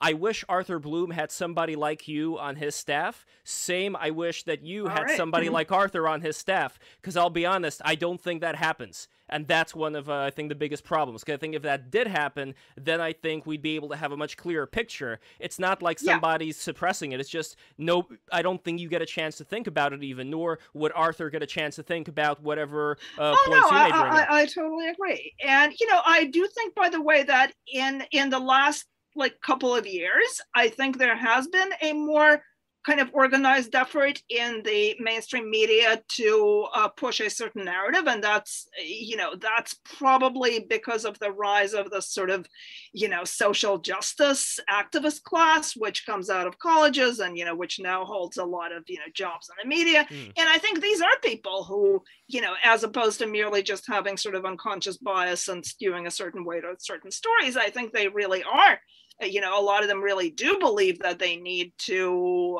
like, they see themselves as like foot soldiers in a social justice. Do you mind if I make a that's point a really here? dangerous trend. Sorry to cut you off. Do you mind if I make a point here? Because what you're talking about, like with this unconscious bias type thing, I just don't really buy that, because when you look through American history, right back towards like Alexander I guess I can Hamilton. hang around a couple of more minutes. Because Sorry, Kevin. sorry. I don't mean to keep you too long, I but can hang around a couple of minutes. I just want to make a quick point. Like when you go back to Alexander Hamilton and Aaron Burr? Yeah. They used to have a feud, and that was like one of the first times in American history there was like media mudslinging going on, and that set the tone for the media in America for literally hundreds of years after that. And like that was fully orchestrated. That was like fully orchestrated with political people involved with media people creating actual agendas to mudsling and slander the other person. And to me, it just seems a bit like wishful thinking to just say, "Oh, maybe they're just doing this, doing that." I don't think they're that stupid. I don't think they're that stupid. Because I think this is where it's really kind of important to understand sort of the history of the media. Because basically, from most of American history, you're quite right. Like the media were very consciously partisan. There was a certain moment, like after the end of World War II, where there really was, I think, this belief that the media should be objective, and that, and this is what I'm referring to as the sort of consensus that ended up forming. And yeah, this objectivity very often, ended up being a kind of faux objectivity, where there really was, like, the consensus reflected certain opinions that were really not as, reality based as people thought. But, I do think, and I say this from interacting with a lot of people in the media, that there really was a belief that, we are trying to be nonpartisan and, sort of capture objective reality. Now, the problem with that, of course, is that you can try to be nonpartisan, but if you don't recognize that you have certain biases, what you think is nonpartisanship is actually your own opinion. I'll give you an example, and then I'm really going to have to go. But I mean, this is like one conversation that I had personally. Like I was having lunch. This was around probably like 2005-06. I'm having lunch with one of my editors from the Boston Globe, where I wrote until 2007. And we're talking about, like, nastiness in the media and, polarization and she says something about, like, oh my God, isn't it horrible, how, mean-spirited and, rude and, and so on, Ann Coulter is. And, she, I mean, I agree, by the way. I think Ann Coulter is really awful. And I mean, she says, really, really horrible things about people in a way that I think is completely unjustified. Anyway, so, we're talking about that. And then I said, well, there's also a lot of really, like, really unwarrantedly, personal and mean-spirited stuff in mainstream liberal media. And she's like, what, really? Like, where? And I said, well, like, for instance, here's this column by Maureen Dowd, of the New York Times about an affirmative action case that had just been decided by the Supreme Court, in which Clarence Thomas basically said that, wrote in his, I think it was a dissent, or maybe it was a concurring opinion, I can't remember, but basically he wrote that affirmative action makes a lot of Black people feel stigmatized by feeling that their success is owed to sort of like special favors. And Maureen Dowd wrote a column saying, well, obviously you look at Clarence Thomas, and here's a man who has been driven barking mad, like these were her actual words, driven barking mad by the knowledge that, he only got his seat on the Supreme Court because of racial favoritism. Oh, God. Yeah, seriously. And I said, well, isn't that like as bad as anything that Ann Coulter has written? And my editor, like, literally looked at me and said, yeah, but that's true. Oh God. And I'm serious. I mean, I think she really like to her that was just sort of objective fact. And I thought, well, like, okay, all right. Obviously we have a sort of discrepancy.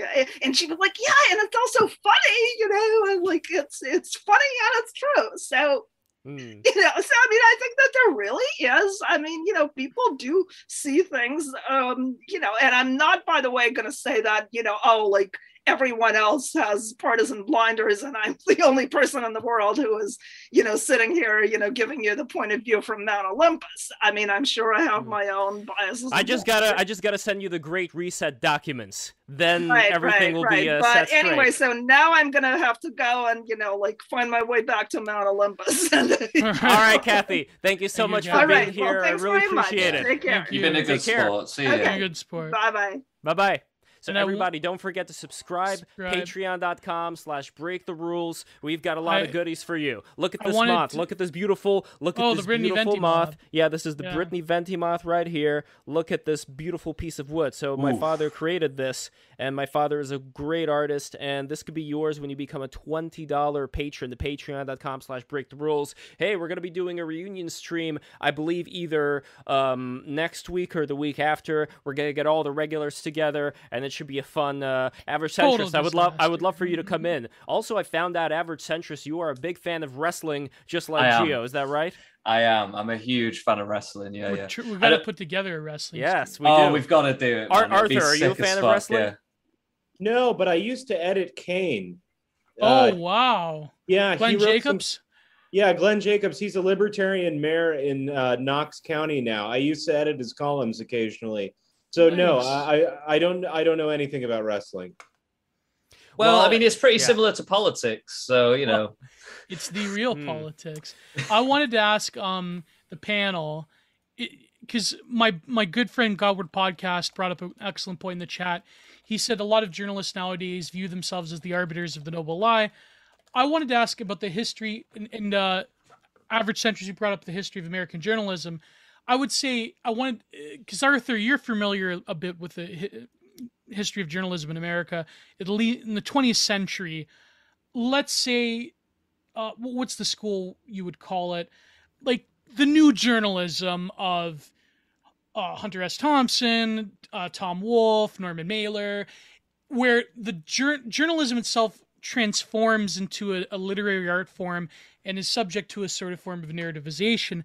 Do you think that that's still pertinent nowadays? Because it seems that a lot of journalists, when you especially read their Twitter feeds, they have a sort of a narrative of their own place within current events, within contemporary issues, as the hero, or as this sort of good versus evil, or as this highly, I mean, depending on what you're talking about, I mean, there's whole journalists that have made their bones on taking personal issue stories, like the personal column, and like the Lindy West, turning it into this foil for the greater issue of the day. Do you think that's still the case, or is sort of, there's more like consensus going on, or do you still see like that new journalism influence is in the background? Like it seems the journalists, they themselves want to be this, like, like kind of like the activist or the philosopher or whatnot. Well, one question that I think about occasionally is, why is there any outlet doing really well-reported features from a right of center perspective? It used to be what the Weekly Standard was very good at. The trouble is, doing that kind of journalism is very expensive, and it has a lot of risks. I think the heyday of the new journalism is partially a function of unlimited expense accounts, and because the pennies are being pinched now.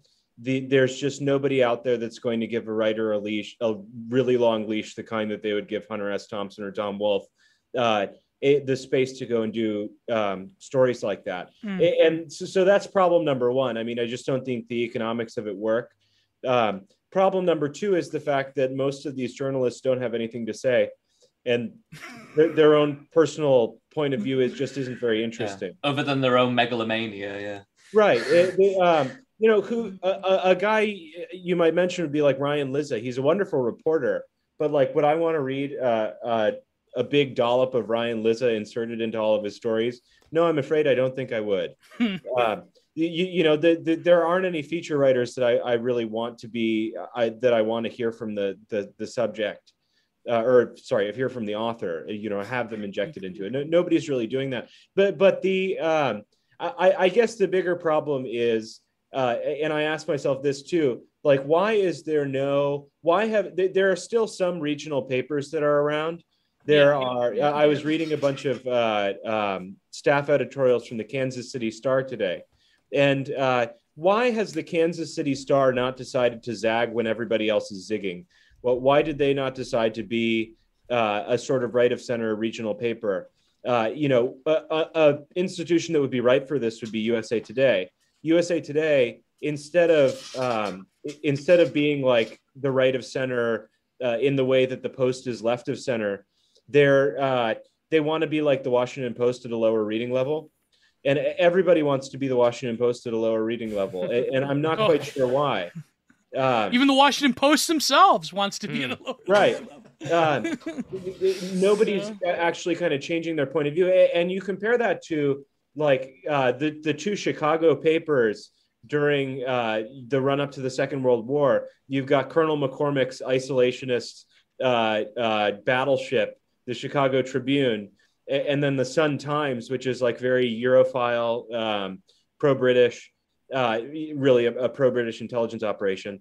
But, you had these real, there was real conflict there. And each one of those papers had a very distinct sensibility. And that's something that I think we don't really have anymore. Yeah, I wish we did. I guess counter it a little bit. I wish we had more partisan newspapers. I want to counter that by this one thing that was published by Andrew Sullivan on his Substack about a week ago, Emerging Cracks in the Woke Elite, where he talked about certain articles that were coming out from the New York Times and such. Let's see over here. He says, let's see. Blah, blah, blah, blah, blah. Everybody subscribe while I'm looking at this over here. Andrew Sullivan, for years, he was like the token, here, I found it. The New York, okay.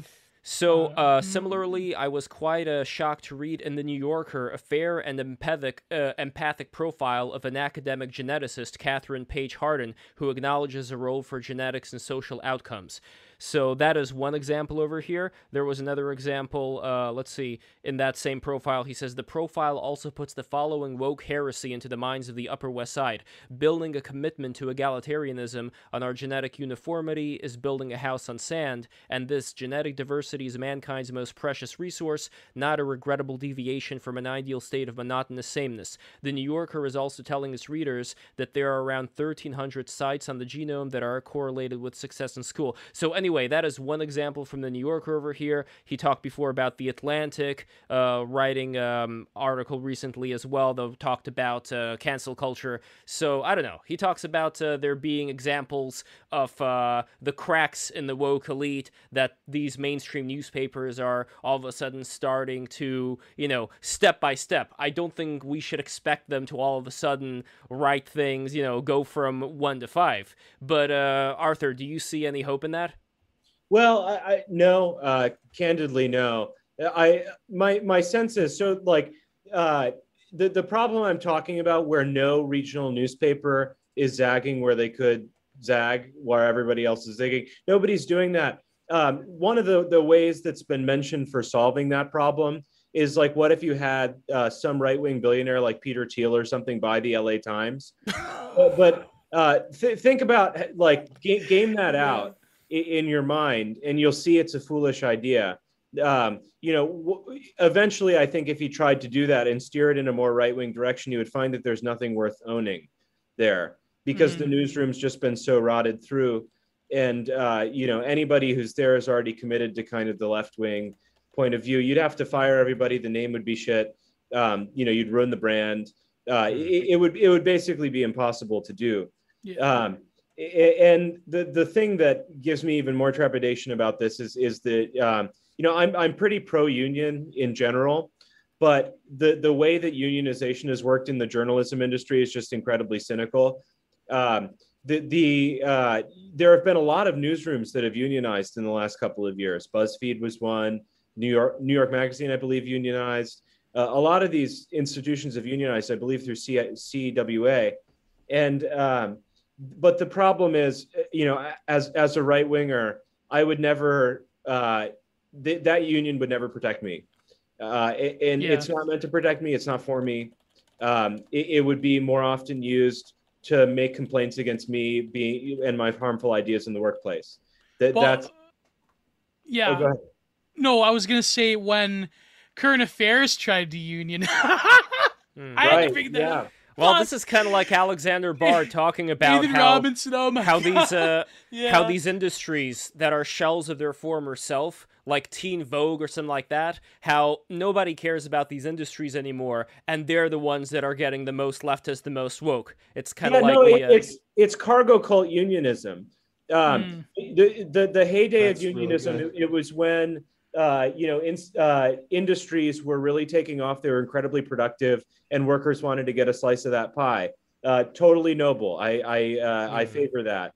But these are industries that are totally dying, and they're trying to get a little slice of Alden Global Capital's money. Before the institution closes up shop when Facebook changes their algorithms. The other piece of this, we could probably go on for half an hour about this, is just so I worked at the Daily Caller, which is largely an advertising funded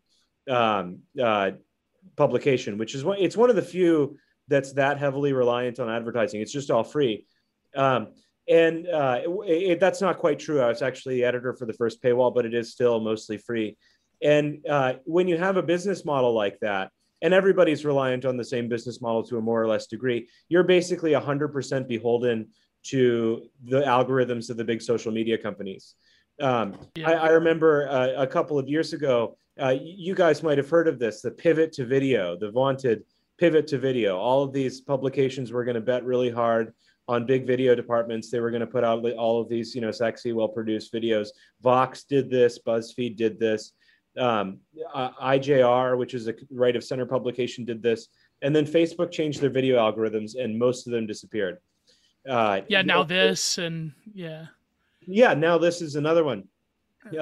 Those guys all just got totally screwed for a totally arbitrary decision on the part of the platforms. And IJR didn't survive it. They are a shadow of their former selves. Mike closed up. It's not there can be no stability in this industry under those conditions. There needs to be a sort of either one of the proposals that's going around, and we on my old podcast, we had the guy who's lobbying for this on the show. They want to basically have the publishers have collective bargaining rights. They want to be allowed to cartelize in order to negotiate with the platforms, which is one way of making it work. I'm not sure that there aren't better ways, but that's one way of doing it. Yeah. What do you think is the bare essence? And I want to get Trustworthy Slav and Average Centrist views on this as well. In fact, we could start with Slav, then go to Average, and then go to yourself, Arthur. What would you say is the average thing that's not average? What do you think is the basest thing that is needed for decent journalism, where, yes, you still need people to go out into the field, to go travel countries, but you don't need a newsroom anymore, do you? You don't need all those people pretending to work behind the anchor or whatever it is that they're doing there. I mean, maybe they're working for real. Yeah, like I don't the know. Movies, like that one Russell Crowe film. It's like the hour that I published this story that's going to bring down... Like even the regional... Like, Arthur, you had a great point about the regional stories. I remember... reading the book Dark Alliance by Gary Webb, and that was published by the Rand Contra stuff, San Jose Mercury, was it called? Yeah. Right, yeah.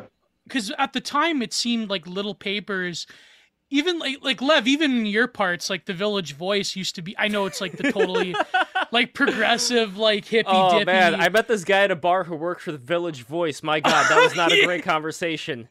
It wasn't a good conversation. It was not a good conversation. Well, they used to publish some subversive shit from these like counterculture writers, like Grove Press. Like it used to be actual, like even Playboy, ironically enough, had good articles. I mean, it was a joke, but they had brilliant articles. I unironically read like the 1950s Playboys for the articles. Yeah, the 1970s. As well as the beautiful great. Playmates, Joyce Nazari. Liv Lindland from 1970s. Oh, go now to you're our gonna go go to on. our Go to our Discord server and just No. scroll up. You'll thank me later. I'm posting the Discord server. Alright, Scroll Trust up. really Slav. Oh my god. Go for it, Slav. What would you say is the minimum we need to have good journalism in this country? With still having people on the ground and stuff. But what would be your ideal journalism? How was the way you worded it originally? Was the bassist? I wanted to say like basic, like the Bottom bassist. basic. I get thought it, you I meant get like it. I thought you meant like as in like based, and I was like, I feel talked down to. Double entendre. It's like difference, right? You get the minor spelling. I mean, I don't know. Okay, I mean, like acknowledging right out of the gate that like journalism. I mean, I think I just generally have like a general distaste for it, but it's a dirty job that somebody's got to do. It's so nice that Arthur got up and walked away before he had to hear me say that. So that Oh, you're muted. More visible. Okay. There you Oh, go. well, perfect. I don't know. Defund universities. I mean, I don't know what to say. That's probably going to be the best. That's kind of an what about- ideal. Go ahead. But like, what about how, it's not so much a lack of information. Well, it is a lack of information because most people, it seems their capacity to retain information is going down, but rather it's the deluge of opinion and sort of like journalism and hyperreality doesn't make sense anymore in a lot of ways. So I wonder, like, what would your take and what average centrist and Arthur's take on that? Like, is it that we're just the flood of what the average people is seeing and hearing and looking at Mhm. is so great that we really can't, we're talking about like, just the contempt I think a lot of them have. Like, speaking of the Mr. Hands paste, who's that guy that people think he's a glowy, Ken Klippen something? Yeah, Ken Klippenstein. He is a glowy. He is a glowy, right? He said like, well, if you don't like it, then how about like, just move to another state or get another job? It's like, that's kind of not really the point of why people are mistrustful of certain authorities. It's just like this very, I don't know, some of these, I understand why journalism is like lower on the totem pole nowadays than lawyers and serial rapists. Oh shit! I should have said it. And lawyers are scum as well. Like. I mean, I don't know. Like, I guess like politicians. Getting more like, I'm seeing different ways of interpreting this question, right? And it's like, okay, like, do we want to talk about like the media landscape, right? Well, like, I don't really know. Like, that's no. Like here's how I could see it. Like, we could have people. Lev doesn't want me to talk today. I don't want you to. No, I would love for you to talk, but just to contextualize it a bit, I want to try to imagine what we can do with having more independent media that becomes more trustworthy, as opposed to people being dependent on the Borg. You know what I mean? Like, that's kind of what I'm getting to here. Like, how can we make people look at online creators? They probably already are to a certain extent, but have much more trustworthiness there and much more credibility in that sphere as well.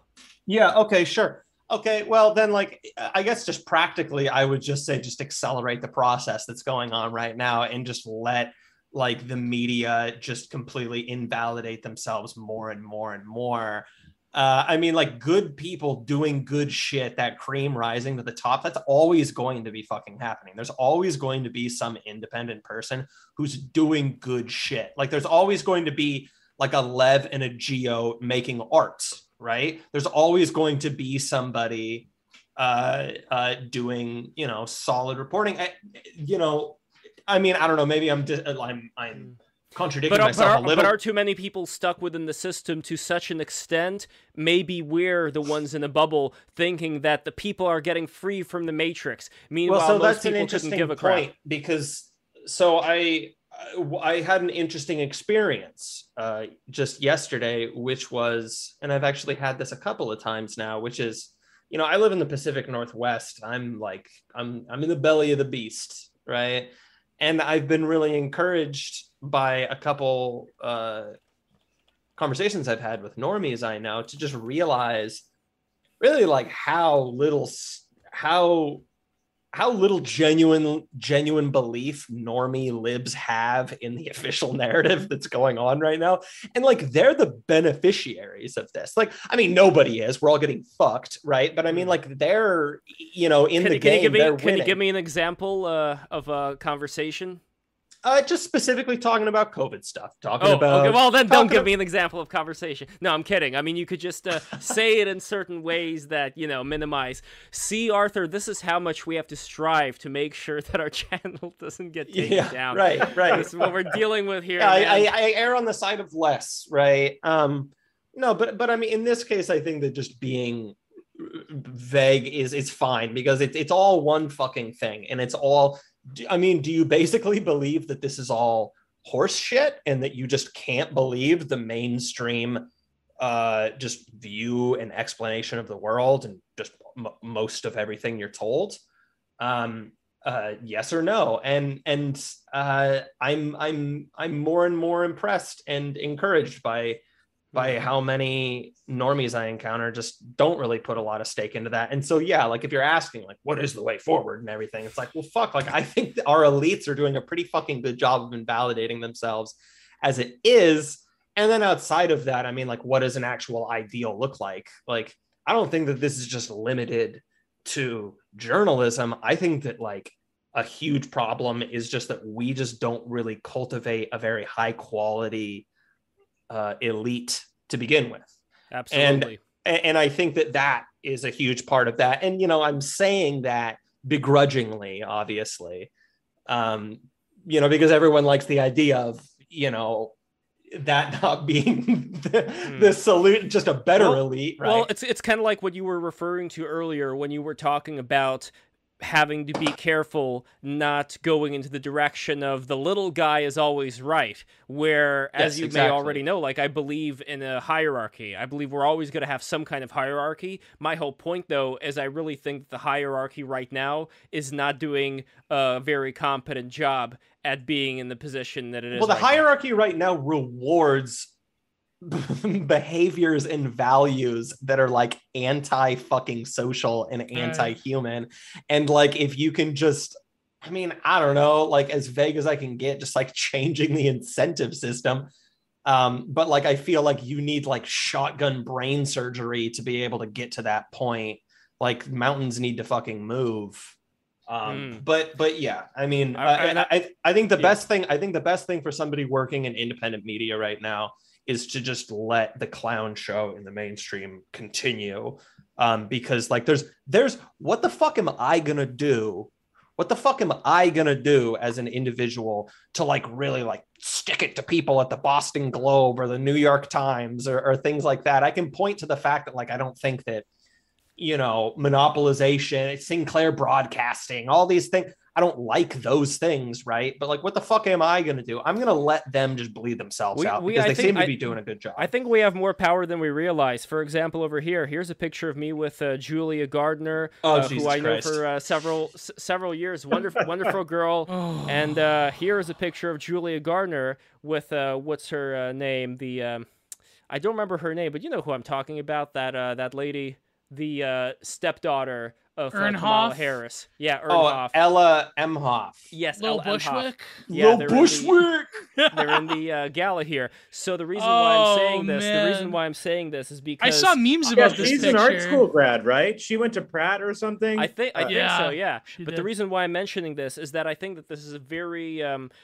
small world when it comes to the kind of area in New York that I grew up with, that I grew up in, the kind of people that I grew up with. And I think there are going to be people like myself who are in such positions where they could actually speak to people who are within certain circles. I don't think it's done that often. I don't think it's ever done. So you're saying, Lev, that you're going to be our counter elite? Yes, exactly. That's what I'm saying. Sure. Go, boy. Sure. I'm going to need some concessions. Hashtag invest in Lev. Hashtag invest in Lev. That's how this works. No, but it is true, though, because I really think that a lot of people, like you were saying, Slav, in the bottom of their heart, I think they're already sensing something's wrong. They need a bit more of a push, I think, just to see things through a little bit better. And it's already happening right now with, I know, Arthur, you were talking before about how you don't see this as being that big of a deal. I would say give it time. When it comes to the article that came out in the New Yorker, like Sullivan was talking about, and in the Atlantic. So give me some context here. What's not a big deal?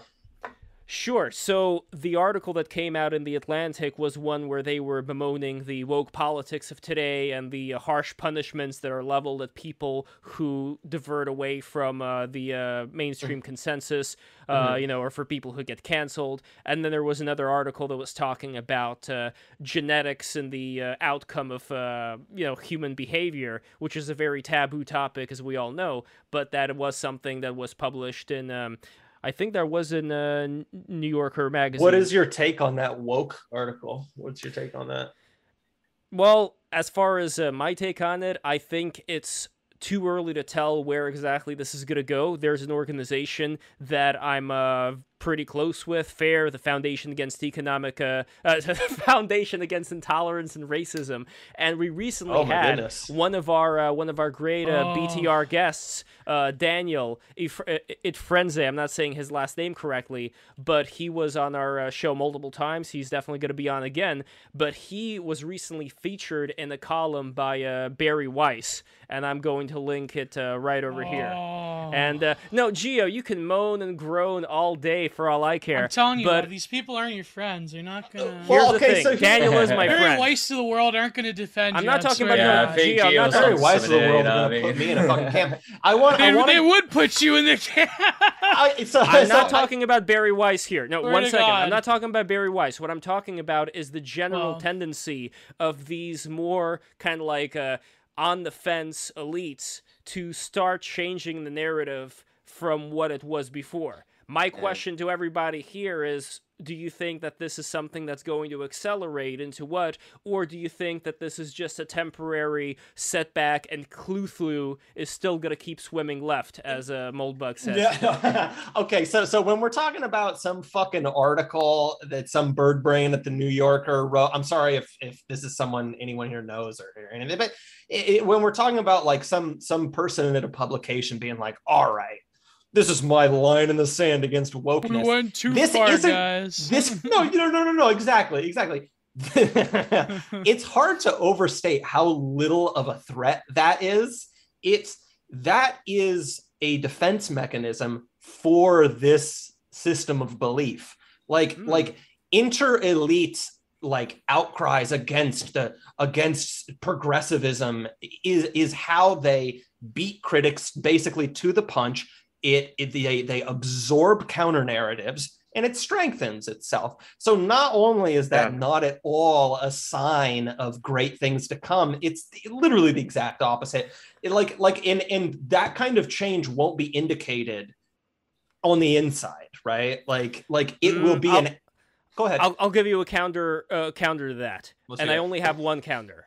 It's that parents who I know who are part of this organization, they've already started taking steps to change the way that the school board functions. They're voting with their wallet when it comes to what exactly their kids are being exposed to, where they don't like a lot of this woke nonsense that they're teaching their own kids. And these are, again, the elites. These are the people who are going to be the top of the hierarchy, several years to come from now. So what you may say may be true to a certain extent. I'm looking at this just like the motivation that the parents have for doing what they're doing, and I wouldn't say it's the motivation that you're attributing to them, at least. I want to say one final thing before I let someone else. I'm talking so much here. You're on fire. It is the counterbalance to that, and it's a matter of which one is a bigger factor here, right? The distaste that these individual parents have against this, which they're completely justified in because it's abhorrent and it's fucking child abuse, right? Does that counterbalance the fact that there is humongous incentive to buy into these social technologies, this style of talking and behaving and of thinking and of interacting with people is a way of climbing up, right? And that's a hell of an incentive. And is that incentive outweighed by parents' distaste and concern for their children? I really don't think so, because I think that the parents also want their kids to fucking climb, dude. I mean, one of the best things you can do for your career is to just become fluent in this shit. And I'm sure that a huge number of these people don't even believe the shit they're saying. But like, you know, you get fluent in telling your fat friend that they're valid and talking about bodies and spaces, and it's deranged shit. That was a relevant point, Slav, for what was happening this week. Well, and then in addition to that, there's the fact that most journalism is patronage based, and Boom. That shift is what?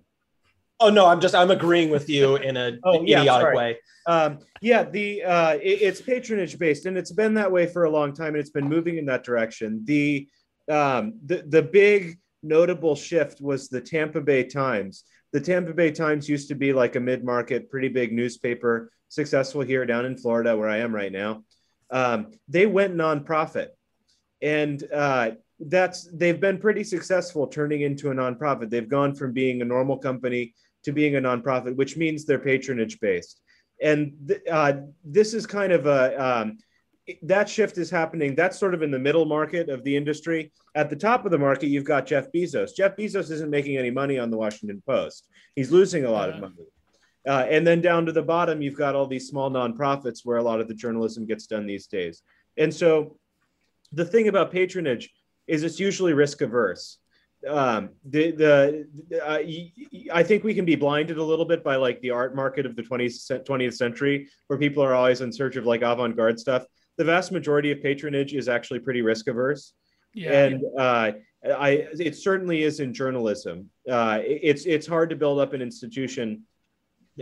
Obviously, the best way to fix all of this is for somebody to give me a pile of money, but I don't know anybody yet. We're being paid by Peter Thiel as we speak right now. Oh, good. Okay, but another thing that the parents, another thing that those parents are doing, by the way, is they are bringing in people like Daryl Davis, like Peter Boghossian. I know, Gio, you're not a big fan of Peter Boghossian, but regardless, they are doing certain things like hiring lawyers to help out teachers that have been fired from their school for opposing critical race theory. So they may be doing a specific thing with their kids, but they're also doing something with the community at large. So my hope is that they are going to change the kind of patronage that goes on, where, again, to Alexander Bart's point and what I was bringing up before, the industries that seem to be the wokest today are the ones that also seem to be the dinosaurs. They're the ones that seem to be, so when we're in that situation, I doubt there's going to be a fucking Met Gala 20 years from now.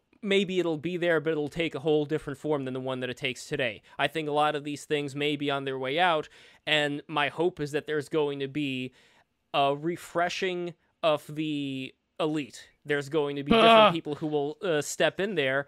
By refreshing, we mean watering the tree with their blood in Minecraft, of course. That's oh god, yeah. Minecraft. No, but again, I don't want anybody to get hurt at all. I am a very anti-violence person. My whole point here, though, is that new generations are going to grow up. While they're growing up, the people who are here right now, there's going to come a certain point where people who accommodate themselves to more and more extreme ways of acting inside of the culture, I think that the people who are going to be the most accommodating are going to be just like the people who were accommodating to Joseph Stalin. They're either going to be squashed out and canceled if they're too smart, if they figure out that this is not really working, or they're going to be clever and manipulative to a certain extent, but at a certain point, I think the only people who are going to be left are going to be the idiots, are going to be the ass kissers.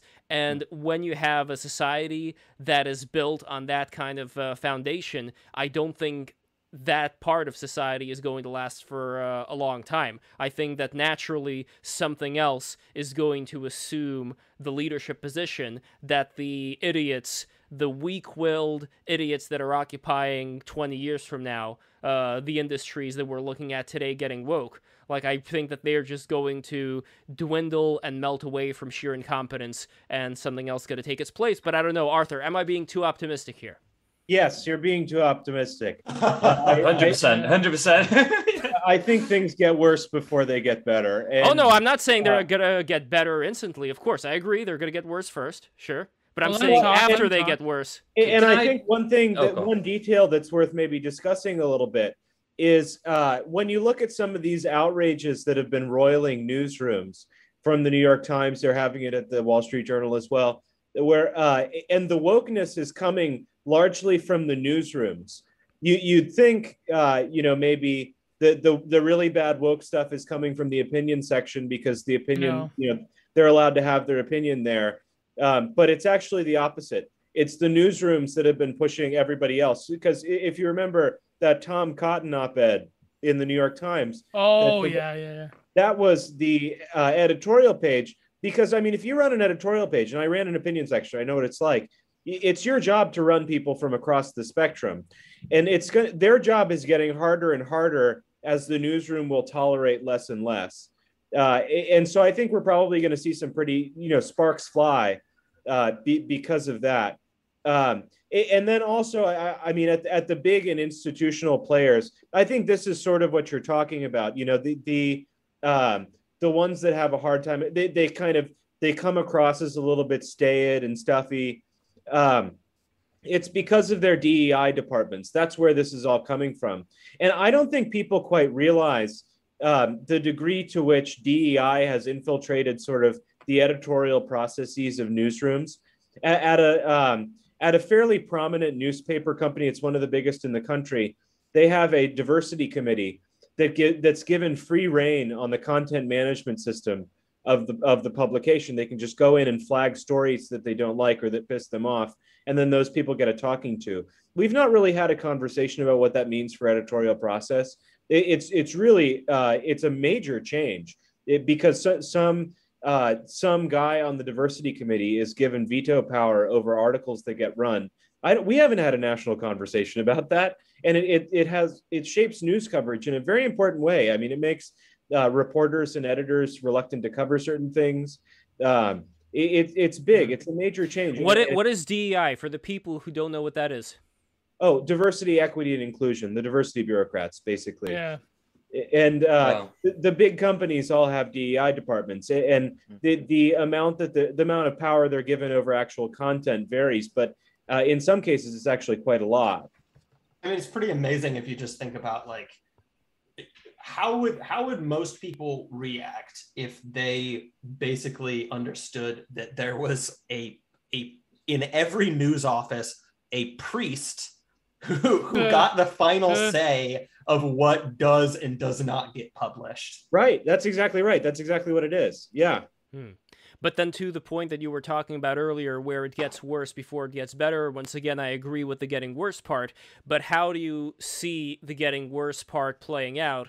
And would you give any credence to the idea that we would eventually be able to get out of that and for there to be like a competition to the elite that we have today that wouldn't subscribe to it anymore? Yeah, I mean, this is the big question. Like I said, the reason why I want to see some regional papers zag where others are zigging is because I think it would be very successful. There are major markets that aren't being served by like a competent newsroom. I've got many criticisms of the conservative media. A lot of the stuff that gets published is not so good. If there were a credible regional paper that just decided to be center right, I think they would be pretty successful. But for some reason, that hasn't happened, and that's one of the things that makes me like pretty trepidatious about all of this. Is if it's not happening, then the rot is already too deep. Yeah. Well, you keep So mentioning if that's papers the case, I guess to finish answering your question, I mean, those newsrooms just keep failing. They continue to find it hard to hold subscribers, that sort of thing. They'll just continue to fade away. They will. What I'm talking about in terms of a shift in strategy, I think that's the way to save some of these guys. But if they don't want to be saved, then they'll continue to fail. But when you talk about it, you're also mentioning a lot of times newsrooms and papers, and in a way, it almost reminds me of the email icon being an envelope, where I wonder if a lot of these are even going to be. I mean, I don't think they're that relevant today as they may have been, and I realize it may be a bit insensitive since you're, you were within journalism, and there may be a part of you that kind of, remembers the good old days where I don't know. But the point is that, the point that I'm getting to here, Arthur, is that with the internet, with anybody like here on BTR just being able to talk, I don't want it to be unprofessional. I want everything to be thoroughly researched. But I'm just saying that there may be more creative ways of getting information out thanks to, kind of like what we're doing right now. And would you have like any ideas of how we can integrate, let's say, the professionalism that would come from more of an old school journalism background, which is kind of lacking today in mainstream journalism anyway, but is there any way to merge that with the online content creation? Well, I can tell you what I'd do if somebody gave me that big pile of money. I think what's desperately needed right now is sort of a right-leaning ProPublica, because there are a lot of these kind of big public interest stories that are just not getting told. There are a lot of $20 bills that are on the ground. Building up a competent newsroom that could tell those stories, I think would be quite successful. Like a sort of right-leaning ProPublica would do very well. I'm skeptical. So like a lot of what's interesting about new media is what they do with video. But I couldn't in good conscience invest in video right now, just because there's no, you can get screwed over by YouTube so easily. There's not a credible alternative. So I mean, it would be hard for me to say that, you should get super creative with the content. I mean, I would say just tell the stories, like do written journalism, because everything else that's very expensive, you can have the rug pulled out from under you very, very quickly. Plus, podcasting's destroying them. I mean, that's true. I mean, but I wouldn't see them as enemies, though. Like, I would see podcasts should actually start teaming up with more of these local, former newspaper people, so that maybe there could be some kind of synergistic element there. I don't know. That sounds like poison to me. But oh no! Why do you say that, average centrist? I want to know. Well, I'm gonna. I don't hope you don't mind, but I want to make like a bit more of a general point about this whole thing. I'm and Gio, you'll probably like this because I'm going to speak in biblical terms here. But I see the journalistic class and the activist class as essentially the Pharisees and the Sadducees of the whole situation. Like, the whole thing with Jesus when he was coming out, whether you believe in him or not, it doesn't really matter. The whole symbolism of the whole situation was that when he came out against them was that he was pointing out their hypocrisies, because they would go out into the world basically virtue signaling. When Jesus was talking about, don't do your prayers in public and stuff like that. Yeah. The whole point of it is to say, like, don't, like, be genuine. Basically, this whole shit is essentially just a facade. And all this journalistic class stuff that I'm seeing, like all this manipulation of people and stuff like that for their own agendas and stuff, it's essentially the same kind of thing. We're just seeing it repeating over and over again. It's not changed ever since then. Whether Jesus is real or not, what's been codified in the Gospels is literally just what is going on and on and on and on. Right. And if we're not gonna acknowledge that, then it's just gonna keep happening. Like to me, like, trying to have some kind of faith. The reason why I say they're poison is because trying to have some kind of faith in these people. I don't mean to have this as a slight against you, Arthur, by the way. Like, I understand there are journalists out there who do have integrity, but I'm just trying to say that, like, in general sense, in a cultural sense, they act as arbiters to the truth and what is real, and they kind of wank themselves off. They get off on trying to manipulate the world to what they want it to be, and they have a god complex about it.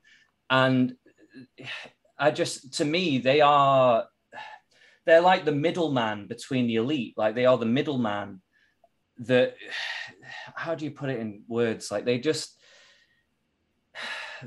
fuck with everybody. They just fuck with everything and make everything worse. I've never seen any. It's hard for me to point out a lot of journalism that's done any real good in recent years. I'm not saying there's never been any journalism that's done good. There obviously has been, that's uncovered particular things.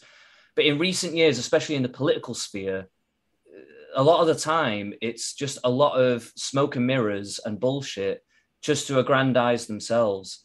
And I don't know. I just think it's a waste of time to try It's and like even... a useless middleman. It's like a manager. Yeah, in a way. Yeah. It's like an agent or something, you know, like they're just... And the Godward podcast says, yes, they act as priests. That's why raw, unedited, unprofessional podcasts were and are an interesting threat. I mean, when you have somebody going back to, again, like Styx Hexenhammer 666, who we are going to have on with Joel Davis coming up in a couple of weeks, but when you have somebody like him, my idea here, Arthur and Avercentris and Geo and Trustworthy Slav, is that you can have somebody like Styx, maybe not Styx exactly, because Styx is an unusual cat. He's able to store a lot of information in his head, but let's say somebody less competent than Styx, but still interesting. You get somebody like that, and you give that guy or gal, whatever, I'm not going to discriminate, you give them a whole group of people that would go out, do research on the field, do research at home, you know, send them certain things, have them go through them, analyze them, and have a kind of structure where there is an independent voice who people can trust for, you know, their views, while at the same time having a kind of support system around them to just make a lot of, you know, make a lot of good content and be able to reach out to places that a single person wouldn't. Lev, and it's trash.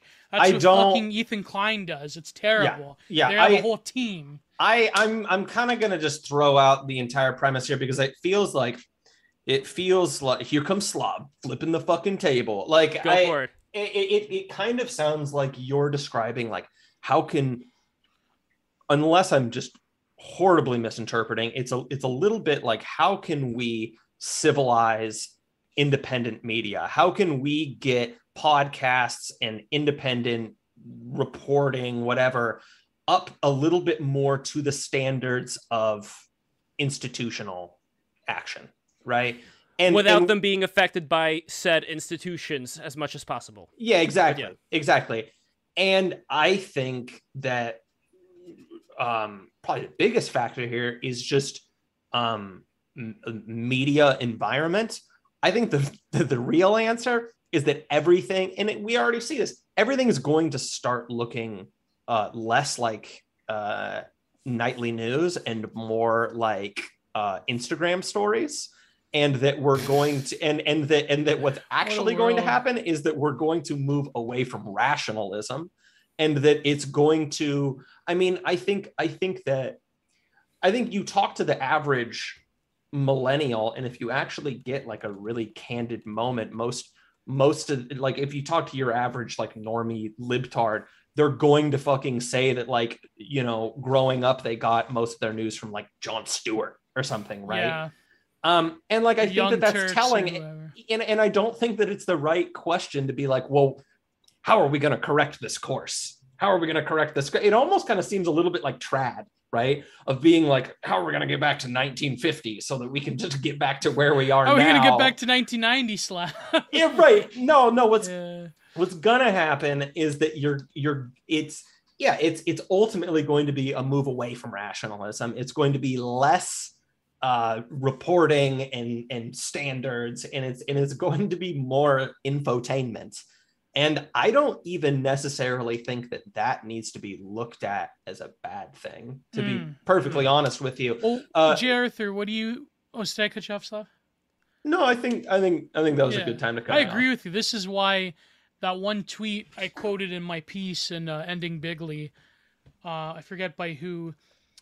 It was a picture of Alex Jones. It said, the age of the expert, the managerial bug man is over. The age of the shaman, the oracle is now. And that's literally Alex Jones. That's literally it. Like, you have the ability to put it into poetic terms that I don't have. That's it. That was a great tweet. But what do you think of that analysis? And I want to ask you about the future of journalism as someone who is in the industry. And also... a spicy question would be Tucker Carlson. Sorry, Moldvin on Tucker Carlson. Moldbug.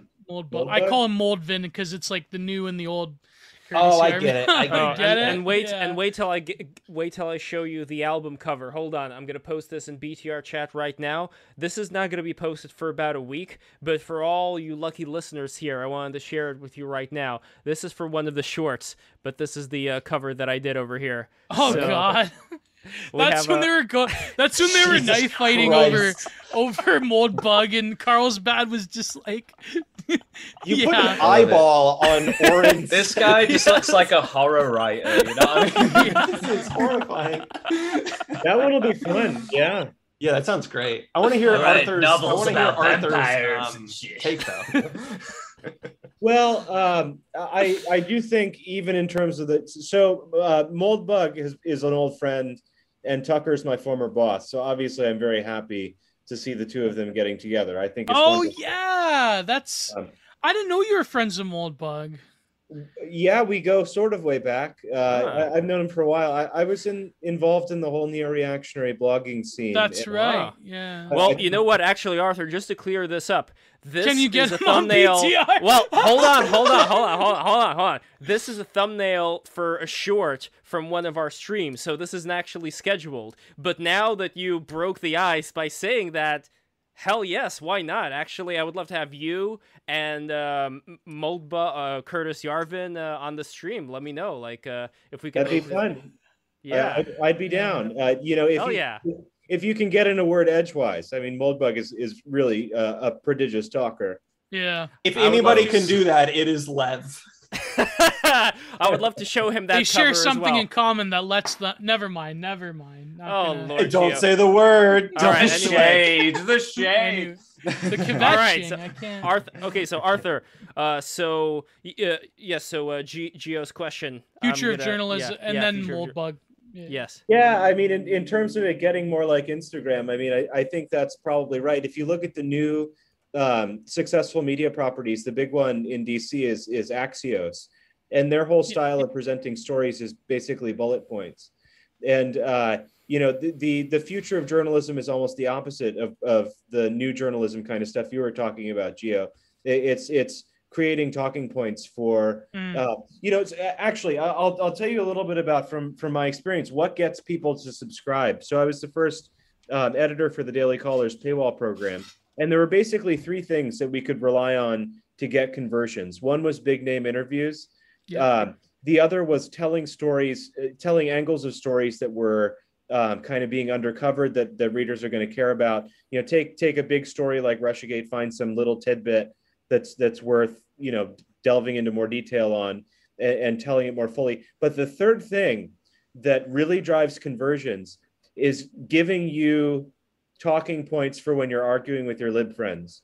That really does convert people to subscribers. And I think they're not thinking about it in this way, but that's exactly what Axios is about. They're pitching it to a particular kind of upper middle class, professional type DC person, and giving them their bullet points for when they go into work in the morning. And that's probably that's your future right there. Yeah. There's I think part of the this is something this podcast probably cares a lot about is the artfulness of journalism kind of goes by the wayside when you turn it into an ESPN kind of thing. Mm-hmm. When it's just a matter of ESPN and getting bullet points to talk, there's not really a whole lot of room for any artfulness. And I think that's rather sad, actually. But no, so that's my vision of the future. I think even the blog sphere, even with NRX, I mean, there was various reasons why it imploded, obviously. I came in at the end, I was more of with Frog Twitter. I published with Adam Wallace and Thermidor Magazine, blah, blah, blah. So I think so you know P.T. Carlo. Well, I did know. Yeah. Anyways, I'm the one in the hot seat. You getting tried me in to put trouble in the hot here. seat? Yeah. All these inside baseball things. I'm just sitting back here. I wish I had some Well, popcorn. Nathan Duffy was in the chat, so I mean, Yeah, he's Anyways, the moving OG. on. So I do want to get, by the way, Average Centrist, since your name is Average Centrist, I wonder if you could live up to your name. Would you have any criticism that you could level at, let's say, more of the right-leaning wait, I wanted to media finish my point though. apparatus? Okay, so Gio, finish your point. My then. point was that it seemed like a lot of them, like, okay, a lot of them, they have like their one basic point, like fucking Lindy man, you know. But what I noticed is that when it came to if you can arm the conservatives with like talking points to own the libtards, it's like, for example, like the thing that came to my mind was anonymous conservative. Like everyone knows who he is because everyone, for a time anyways, was talking about like, yeah, overscale selection and that's how it's gonna work, right? Like, I think if you can give some kind of like snappy, like even listicle of like, okay, here's how you own the libs, then it's like, that makes sense to me. I think even like that's how Breitbart I think got big during the Gamergate days, because it was like, you know, or when Trump got elected, like every single day on Breitbart, it was like the biggest, like the comments were like thousands of comments deep. It was like that was the heyday, right? Like that, you know, and you really got to give it to Steve Bannon for doing that. Like, you know, until like the New York Times, I was in class actually. I was in grad school at the time. And my friend texted me saying, I never thought I'd ever hear the name of, you know, Julius Evola on the New York Times. And I'm like, damn. Then I learned it was because Steve Bannon ref. Anyways, what were you going to say, Lev? So my comment was to Average Centrist. I think you may have had some time to steep in my question to you of what would you level as far as criticism of the more right-leaning media? Like, because look, we were, I think, giving Kathy, I think it was very fair, like a lot of the points that we were bringing up, but I never wanted to be a one-sided thing. I mean, I consider myself to be a classical liberal. People already know that here. And when it comes to balancing out these things, I think it's very important for people who are within the right to take a look and see what could be certain bubbles that they're in as well. I honestly think they're kind of one in the same. Like they're just two sides of the same coin. Like they're trying to still uphold the same kind of situation. Like, you know, if for instance in this country there's like a big thing with the left-wing media where they're like against you know, they're all like, oh, Islamophobia, blah blah blah, but then there's like a right-wing media that are like really savage against Muslims and stuff like that. But in my mind, they're just basically doing the same thing where they're fear-mongering each other. They're basically just upholding like a situation where there's no chance for compromise, there's no chance for people to come together and have nuance between different things. I think the right-wing media is essentially just a mirror image of the other side. And I think like the left-wing media, maybe I don't know, maybe I'm just having rose-tinted glasses here, but I feel like in the past, they were a little bit more they had a bit more integrity. There was a bit more to them. But like over time, like especially in the last 10 years or so, like they have literally just become Fox News. Like they're all the same to me. Like they're just all the same. Like when I'm talking about media and journalists, I'm not just talking about the left-wing media. I'm talking about all of them. Like conservatism TM is like, yeah. Well, are we just talking? Well, hold on. Are we talking just conservatism TM? Because Average Centrist, it doesn't sound to me like you're just talking about Turning Point USA and stuff like that. I mean, I don't know exactly what you're actually gravitating towards here. Like, well, I could explain a little bit better. So what I'm gravitating towards too is that we do have like more mainstream milquetoast conservative outlets, but then we have conservative outlets that, let's say, would be more reactionary based. Like Arthur, like you have a reactionary in your Twitter profile. So what I'm trying to figure out here is what would you say Average Centrist would be the kind of bubble that Arthur may potentially be in as well? Like, not to put you on the spot, but since we did this to it's cool. I don't know Arthur's work that well, in all honesty. Arthur, how would you describe your work, just to contextualize this a bit more, because I don't want to speak out of turn here. I guess I'd just say I'm a conservative journalist. The most of the stories that in the last couple of months, I hewed to what I had two goals when I was the editor of the website at TAC. Number one was to increase the quality of our reporting, and number two was to get more normie conservatives reading us. And the way to get normie conservatives reading us is by breaking stories. It's not by running the talking points. And so I hewed, and the ability of the conservative movement to expend resources in unproductive and stupid ways is pretty much limitless. They are, it's the most wasteful racket in the country by a large margin. And my sense is, you can kind of see this today in the attacks on JD Vance. JD Vance is about as Trumpy of a candidate as you could possibly hope for. And I mean that in a positive way. He's become very much a Trumpist after Trump. And yet there are these attacks from the conservative side against him for being a never Trumper. And they're very bad faith. And I think the ability of the conservative movement to kind of blackball people with attacks like that, I think it's very effective. And I wanted to make sure that we didn't get drawn into that when I was editing TAC. And so we ran a piece that was sort of the case for why you're not crazy if you think the election might have been stolen. We ran that. I think it's the only tough piece about Dominion voting systems that didn't provoke a lawsuit. So I'm pretty proud of that one. And for the YouTube, it was the election in Nicaragua that was stolen. Yes. So yes, exactly. Sorry.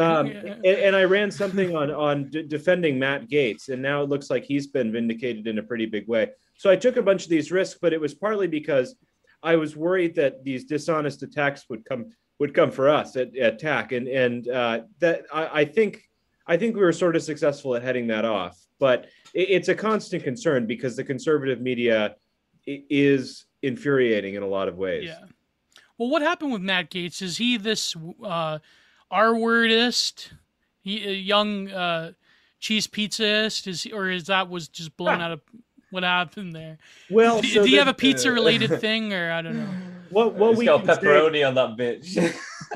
What he was accused of? He was accused of two things.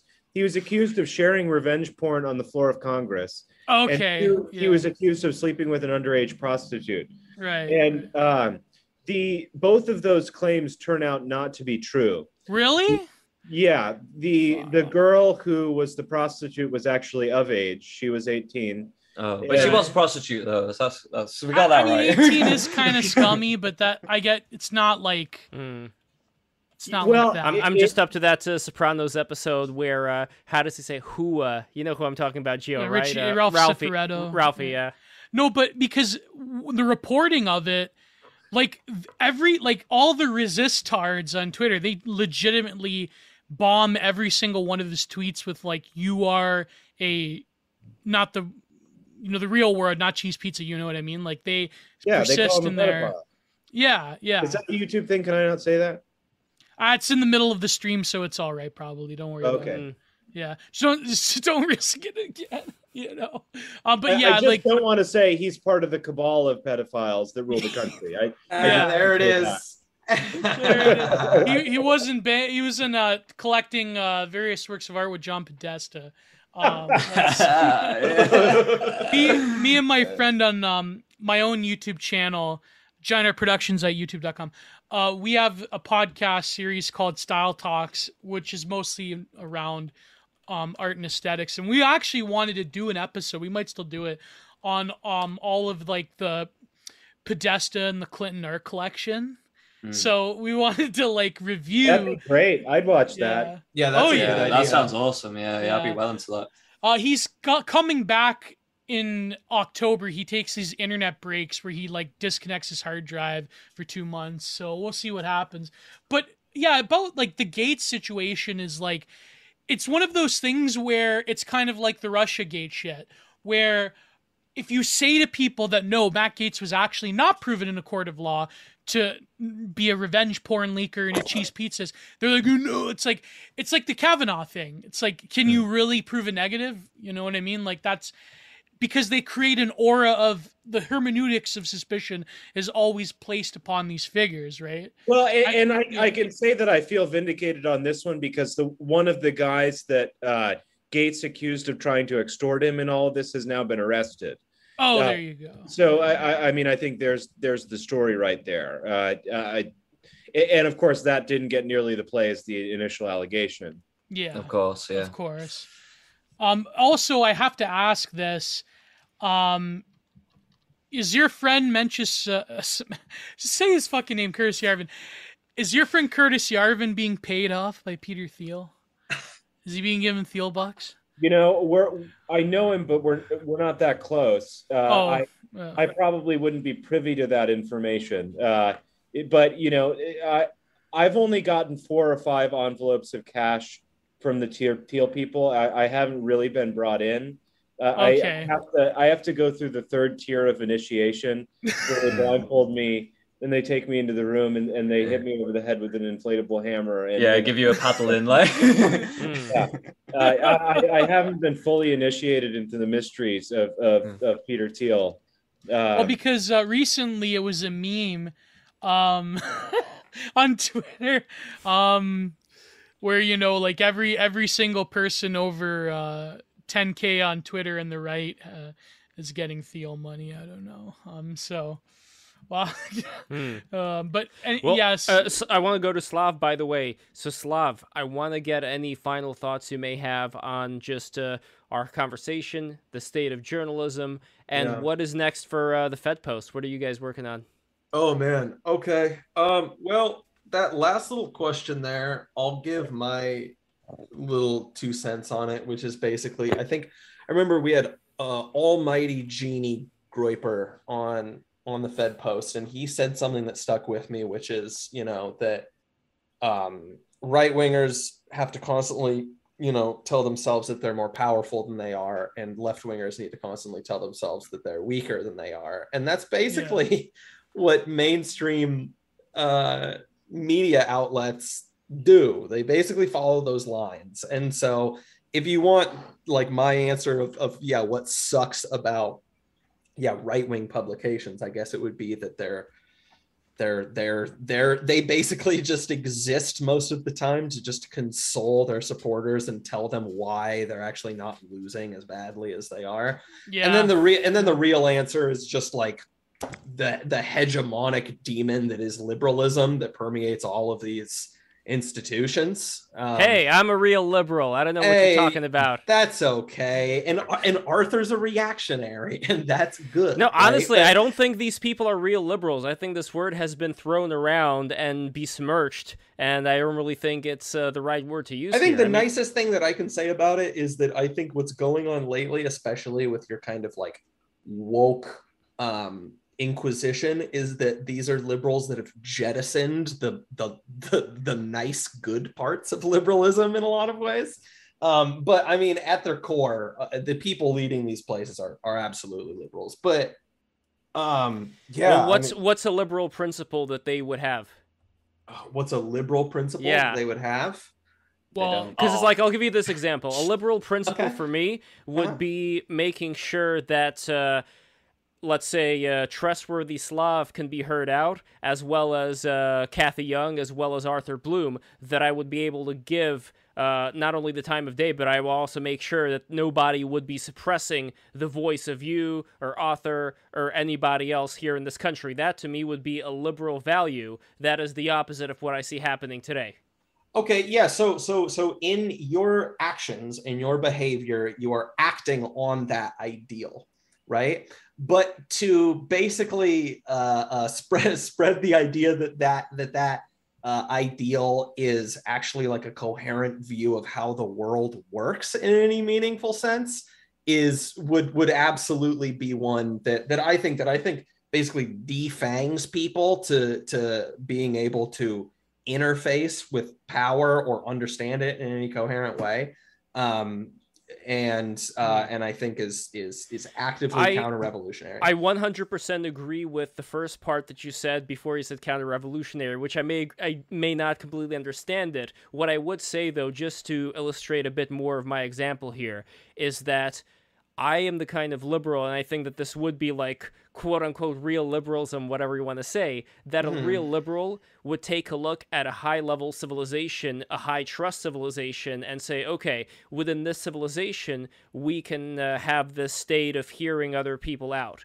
However, within, let's say, a backward civilization, no offense, Cyber Ninja Zero, but like somewhere in the Middle East or wherever, where there's been a strong tradition of having these strongmen dictators all the time, no, I don't think they're quite ready for democracy. Come on, but the problem is that liberalism has that's just pure Oriental and the Oriental despot. That's just fucking Orientalism on your part, love. That's not. No, it's not. No, it's not, because people are not ready for certain high-level civilization things in certain countries. I don't. Yeah, think but love, they would look at us as statement. backwards. That's as. I don't care what they look at us Liberalism's approach to freedom is one of quantity over quality. And so you can't even get to that high trust civilization. Well, it's like what this is a point that my friend Joel I disagree, because we have we have Japan, we have South Korea, we have Estonia, we have places out there where it's not exactly some platonic ideal, but we still have certain liberal tenets there, and at the same time, we don't have a rapid degree of wokeism there. I think that the negative direction that Japan is actively going in right now is much more chalked up to social liberalism than the fact that they have maintained against all odds a relatively a strong sense of themselves and a high trust society. Right. I think that that's basically running on. But this is a point that my friend Joel brought up about the writings of Wallerstein, the World Systems series, is that like the basic idea is that America lost actually by winning the Cold War, because when you have sort of a multipolarity, then liberalism had to find a way to become, like, in an odd way, vital and embrace sort of like a classic Schmittian distinction. There's a dialectic going on. Yes, exactly. And you destroy the dialectic with like little tribes and like the one unipolar Globo-Kovegian world state. It's like, Fukuyama, come on, break the rules. I completely agree with you. Right? Does he do interviews still? Oh, I hope to get the guy on. But what would be your better alternative here? So let's say if you would reject liberalism on the account of it leads to all of these negative things we're seeing right now, what would be a better alternative to put in its place? You asking me? Yes. Okay. Ideal personal preference, you have mass class consciousness. Actual answer with just like factoring in my understanding of the world and not being a naive idiot, religion. I mean, that's basically it. I mean, simple as. Yeah. Well, why would religion and liberalism be necessarily separate from each other? Come on. No, Gio. All that liberalism would basically ask is that, that people wouldn't, discriminate on the basis of one's color of skin, shit like that. Otherwise, if you are abiding by the First that's a Amendment really great example, right? So the lazy answer is to basically boil it down to, what the stream has become a debate about liberalism now. I mean, sure. You can really abstract that point you were making and make it one about individualism versus collectivism. But I think that specific example you gave gives like a good way of arriving at that point, which is just specifically that way of interfacing with mass society through the lens of just like individual autonomy and human rights, right? Which shouldn't be in your top 3 considerations for civilization. And that is one of the reasons why, unless you're talking about some fucking garbage bin Protestantism or something like that, most people just don't even know what to make of real valuable religion. Does that make sense? I see Geo nodding, but I just don't know because you don't have that sort of heliospheric world center at the heart of a civilization. You've collapsed it.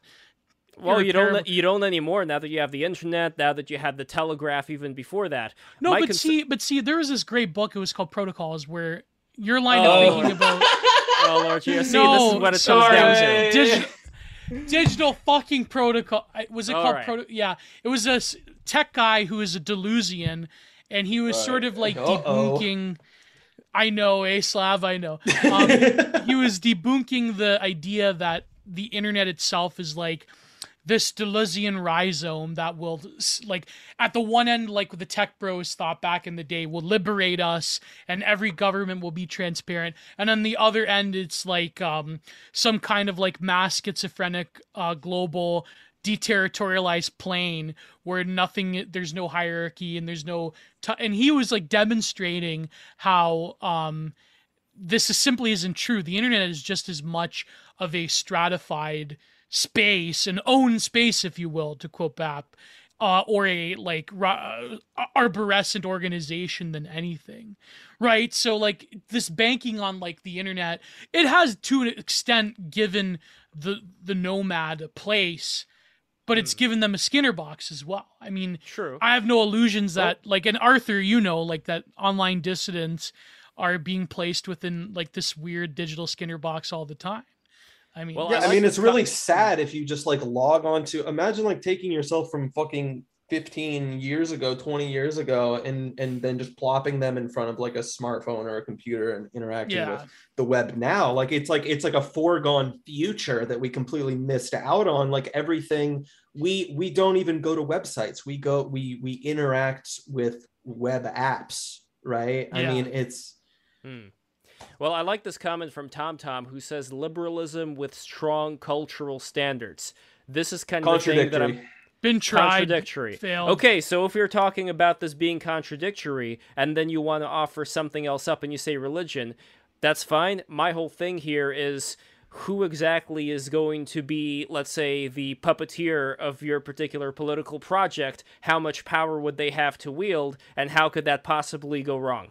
That's what it comes down to for me. I think that what you do with framing questions like this, right, is that you are jumping over the fact that there are stages to this scale of social change, right? And so what you want me to say is to walk into the bear trap of saying, this is the person I would put forward to do the killing, right? And I think what I would more say, right? Who's your Stalin, Slav, right? And I'm not going to say that. Which is ironically why NRX kind of went by the wayside, because it's like you can't just do the like Baroquean neo-absolutist political analysis and then do like 1, 2, 3, clap my hands Imperium. Like it just doesn't.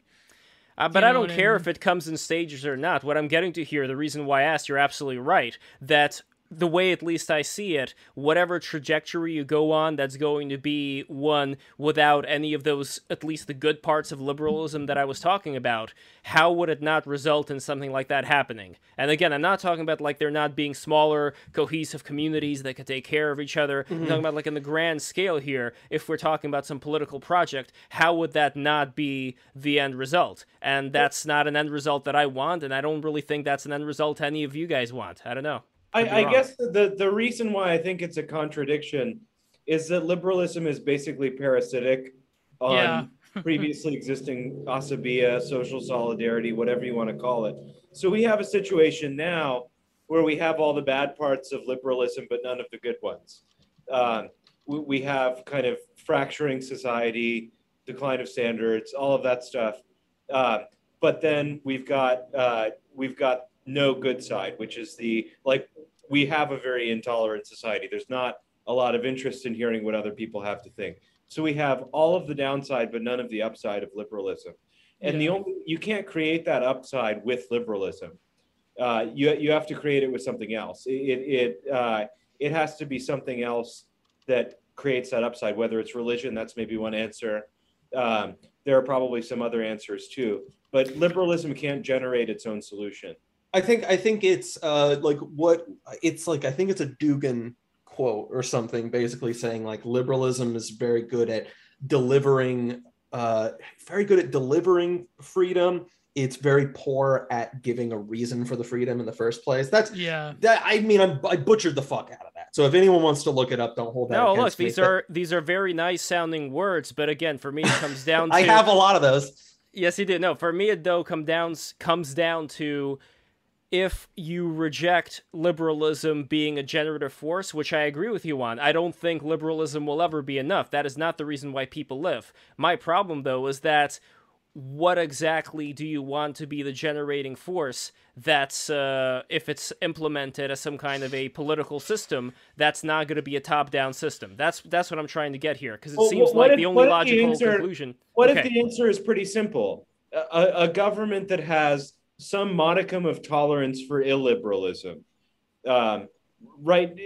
We just have to be comfortable with some degree of illiberalism, at least officially, right? Which, like, what kind of illiberalism? Just to be clear, what would we be getting rid of when it comes to certain liberal aspects that we're living under today?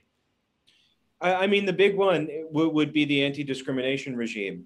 If there's a case that the true liberal position is repealing the Civil Rights Act, right? Age of entitlement. I know it's age of entitlement case. We're going to have a hard time unwinding the "you must respect my pronouns" regime without also unwinding the Civil Rights Act. One follows from the other. So there has to be a genuine comfort with real uncoerced free association. That's fine. Even when that generates outcomes that you maybe don't favor. I certainly wouldn't favor a lunch counter being closed to Black people, but is that a price worth paying for a liberal society? I'm not sure. Maybe it is.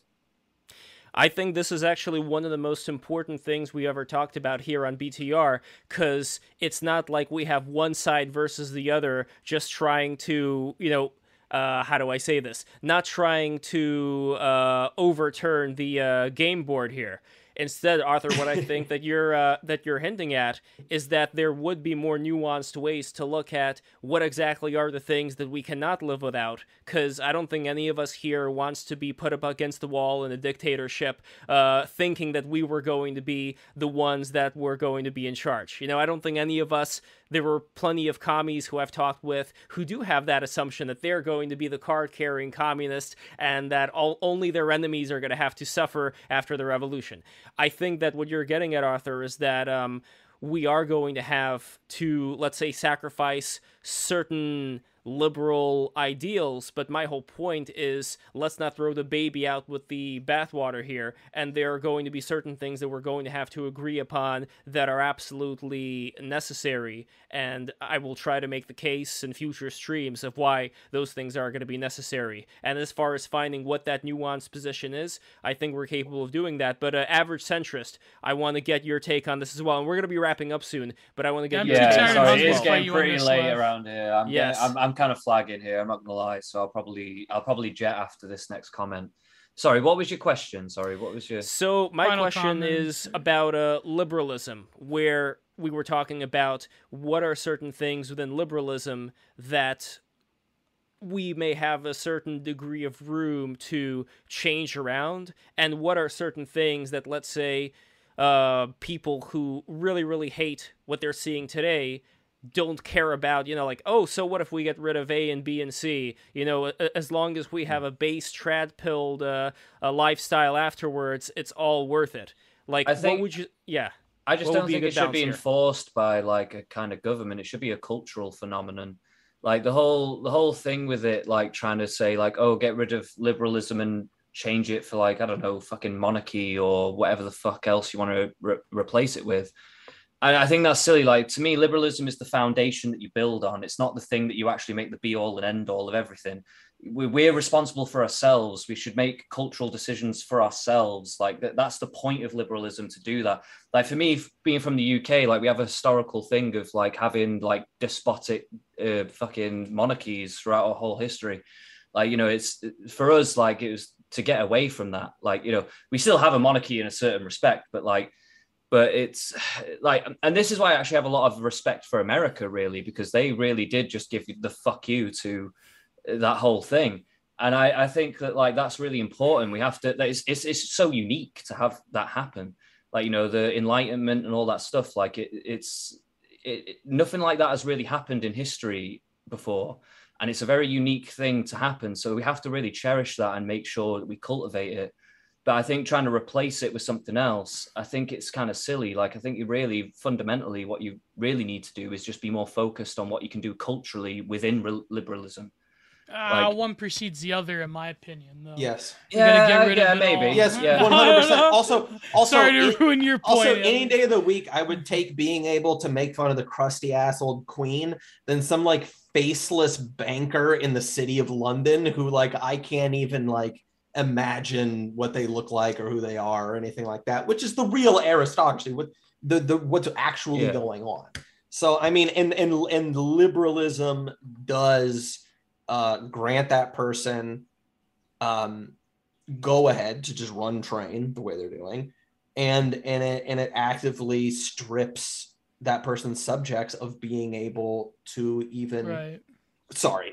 I feel like I just came at you a little harsher than I meant to, but yeah. No, I mean, I'm not really asked, to be honest with you. And to be honest with you, it's hard for me to even put a cogent point together because it's like nearly 2 a.m. here, and I'm fucked, man. I'm not gonna lie. Iron Man. Yeah, This is okay. Listen, everybody. This is going to be the end of the stream right now, but I think that this is a good cliffhanger moment. Average Centrist, I would love for you to come back on BTR when you're chipper, and we're going to have more of these discussions onwards and upwards. I would love to. Yeah, thank you. Yeah. And Arthur, thank you so much for coming in. I really appreciate the time you took to come here. And where could people find you? You were on Twitter at Arthur Bloom. Where else could people find information about you, articles you've written, all that good stuff? Yeah, Twitter is at J_Arthur_Bloom. That's the best place right now. I've got a link in my profile to all the stuff I've written. So yeah, you can find me there. And thanks for having me on.